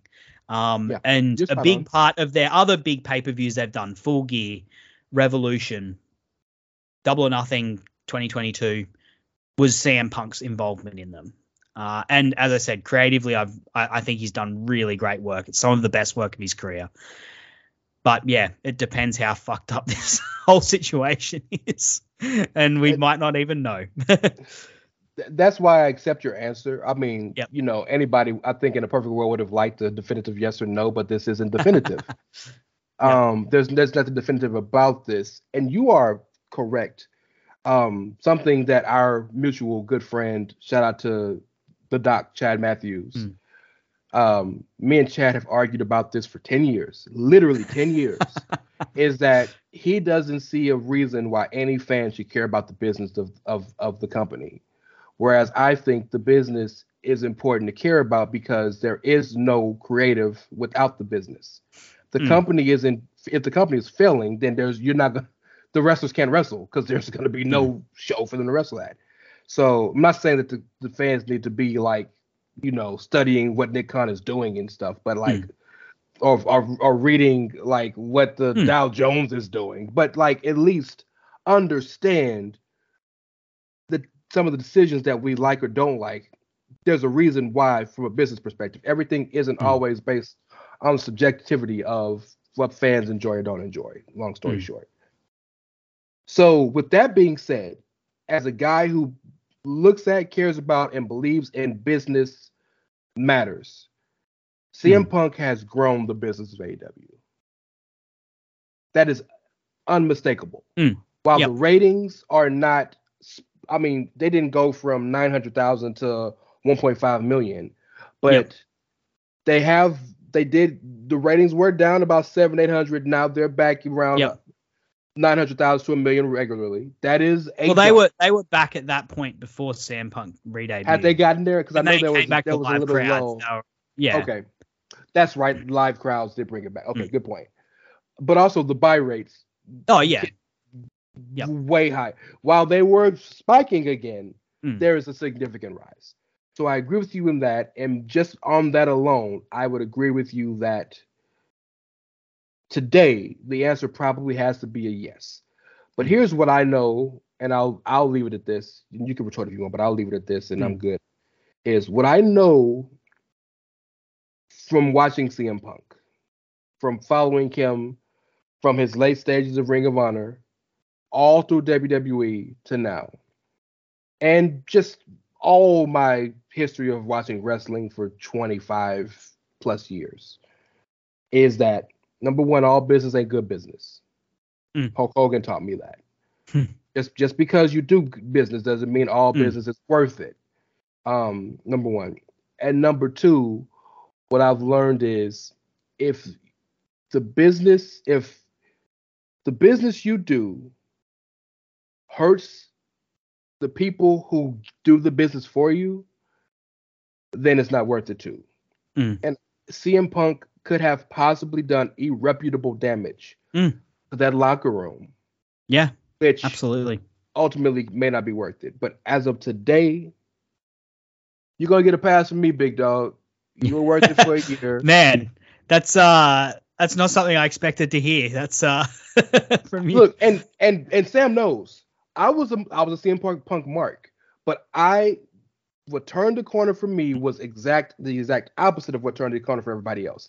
Everybody fell in love with Punk when they heard Art of War. I saw the truth. I saw the truth from my perspective.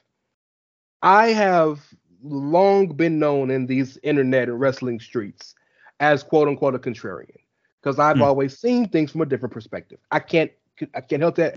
I can't control it. It's not a gimmick. Sam knows me personally. He knows I don't just say that shit just to say it. Anybody who knows me can tell you that. I 100% am on Punk's side about not being treated fair medically, being forced to work when he told and begged the company for time off, things of that nature. Even while I think there's a chance that him getting served his papers on his wedding day, yeah, that's fucked up. But you walked out the fucking company. So you know what, like you said, an eye for an eye. There's some pettiness there from both sides. From 100% both sides. Yeah. You walked out of the company at the biggest time of the wrestling calendar, but you're like, but I was gonna come back though. No, the fuck you weren't. Shut up.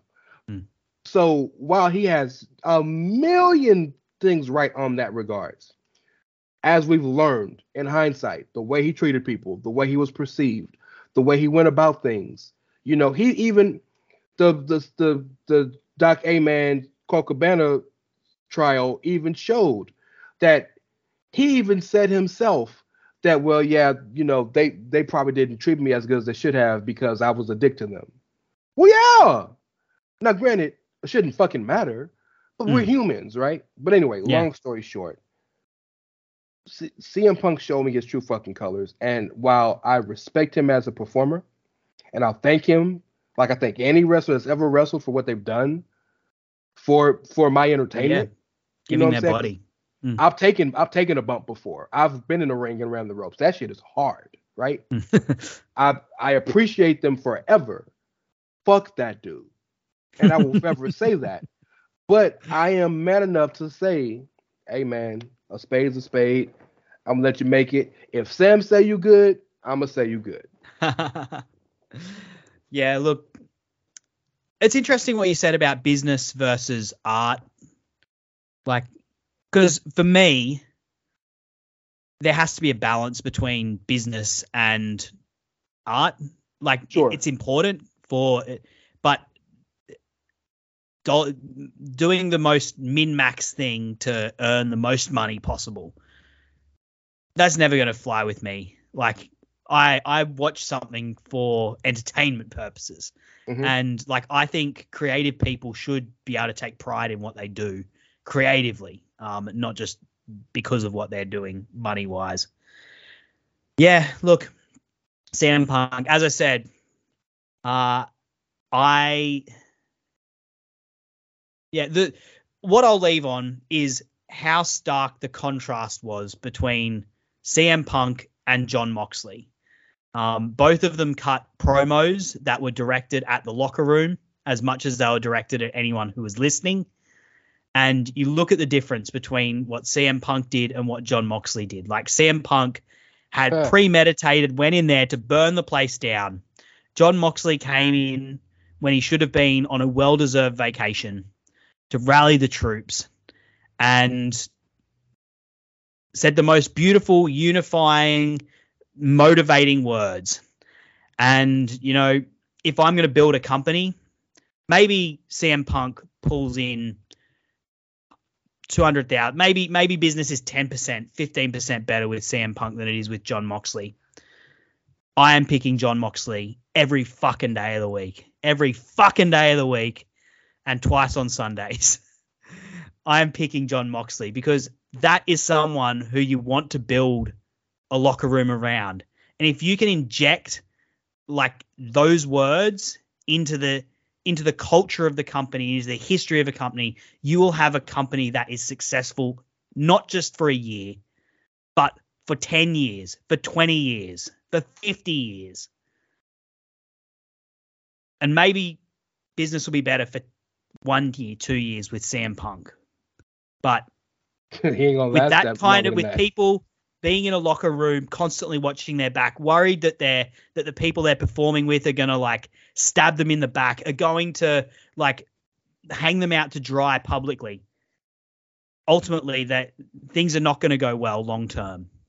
So I'm picking Jon Moxley over CM Punk every day of the week. And if Punk gets fired, he deserved it. He had the height of unprofessionalism, and yeah, he will get what he deserves, hopefully. Yeah, Punk ain't gonna. Oh, by the way, I owe you a shirt. I need to say this, Ray Cash.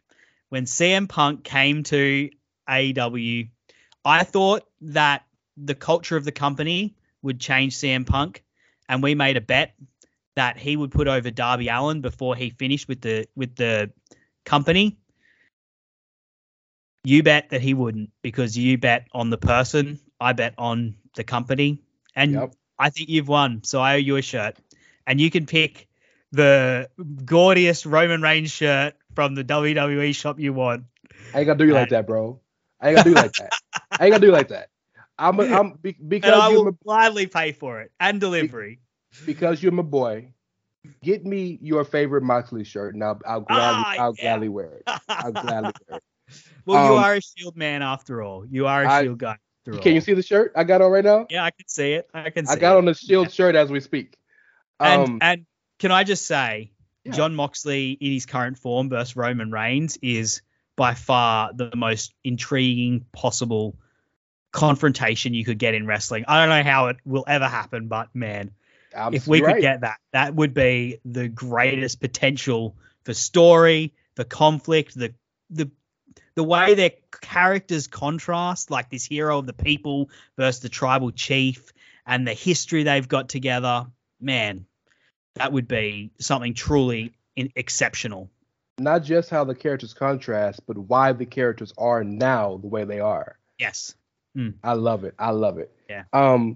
The next time I get a chance to get on with you, because this is something I hope to do. I mean, when I say regularly, I don't mean like every week, but definitely I want to. I love talking to you. This is fun. I love the clash of beliefs and styles. I want to touch on that business versus art conversation. So remember that. We'll table that. Let's do it. By the way, again, I had to go overseas for this shit. So I want to thank you for staying up with me. I appreciate you getting on. We've been planning, again, literally for about 2 years now to do this. So I appreciate it, man. Thank you. Plug your shit, tell them where to find you, and we'll get out of here. Yeah, look, if you've liked what you've heard, or if you want to disagree with me, you can find me on Twitter, Sir_Samuel. And yeah, listen to the AEW Match Guide podcast. As I said, season 2 of the show has started.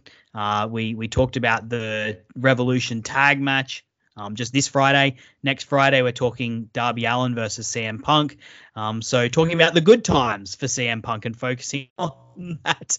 And, we've got plenty coming up. We're going to be talking matches that happened in the last year or so of AEW. So I've got the Hangman Page, Daniel Bryan series coming up.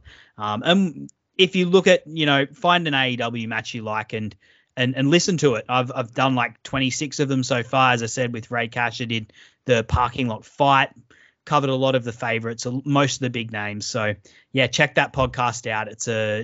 I think it's a really unique podcast. I don't think there's anyone else out there who's covering AEW in the way that I am. I'm not trying to just toot my own horn there, but I think it's the truth. I would love it if people could give it a listen and let me know what they think. But yeah, as I said, find me on Twitter, Sir_Samuel. And thank you, Ray. It's a pleasure to be on with you. It's great to have you back in your voice back on the radio, on the podcasts. I know you've been going through a lot, and I appreciate having the conversations that we've had over the time. And I think it's a really great example of how you can disagree with someone but not be a prick about it and not be a dickhead about it, and have a respectful disagreement, and how that can actually be fun, and that can actually be enjoyable. So yeah, mate, I appreciate you, and I appreciate you having me on today as well. Hey man, it's my pleasure, it's my honor. When I call you my friend, I mean that. That is not just some shit I say on air. Truly. And if ain't nobody called it yet, whenever you get around to doing Daniel Garcia versus Wheeler Yuta from this past week's Dynamite, holla at your boy. I would love to talk about that on the match guide whenever you get to that. Of course, I'm at It's Ray Cash. It's REY as in Mysterio. CASH as in dollars, as in all them billions of dollars Shad Khan's gonna use to shut out the WWE. I'd be remiss if I didn't holler at my boy, my brother in arms, Kyle, at Dr. S'mores, and the shows at Outsiders Edge CS. If you are the person that has the at Outsiders Edge handle, holla at me before I go off on a rant, CM Punkian rant, to get my shit back. I'm coming for that handle. And look, we always end the show with the whole CM Punk rant. Look, I cannot do it justice. I cannot do it the justice that Kyle does it, and I damn sure can't do it the justice Phil Brooks does it. So I'm just going to say thank you for listening. And we will be back at your normally scheduled time Friday, but for now, enjoy the weekend, enjoy your day. Thank you for listening. We'll holler at y'all next time. And how y'all say goodbye in Australia? Goodbye? Hooroo. Hooroo. Hooroo.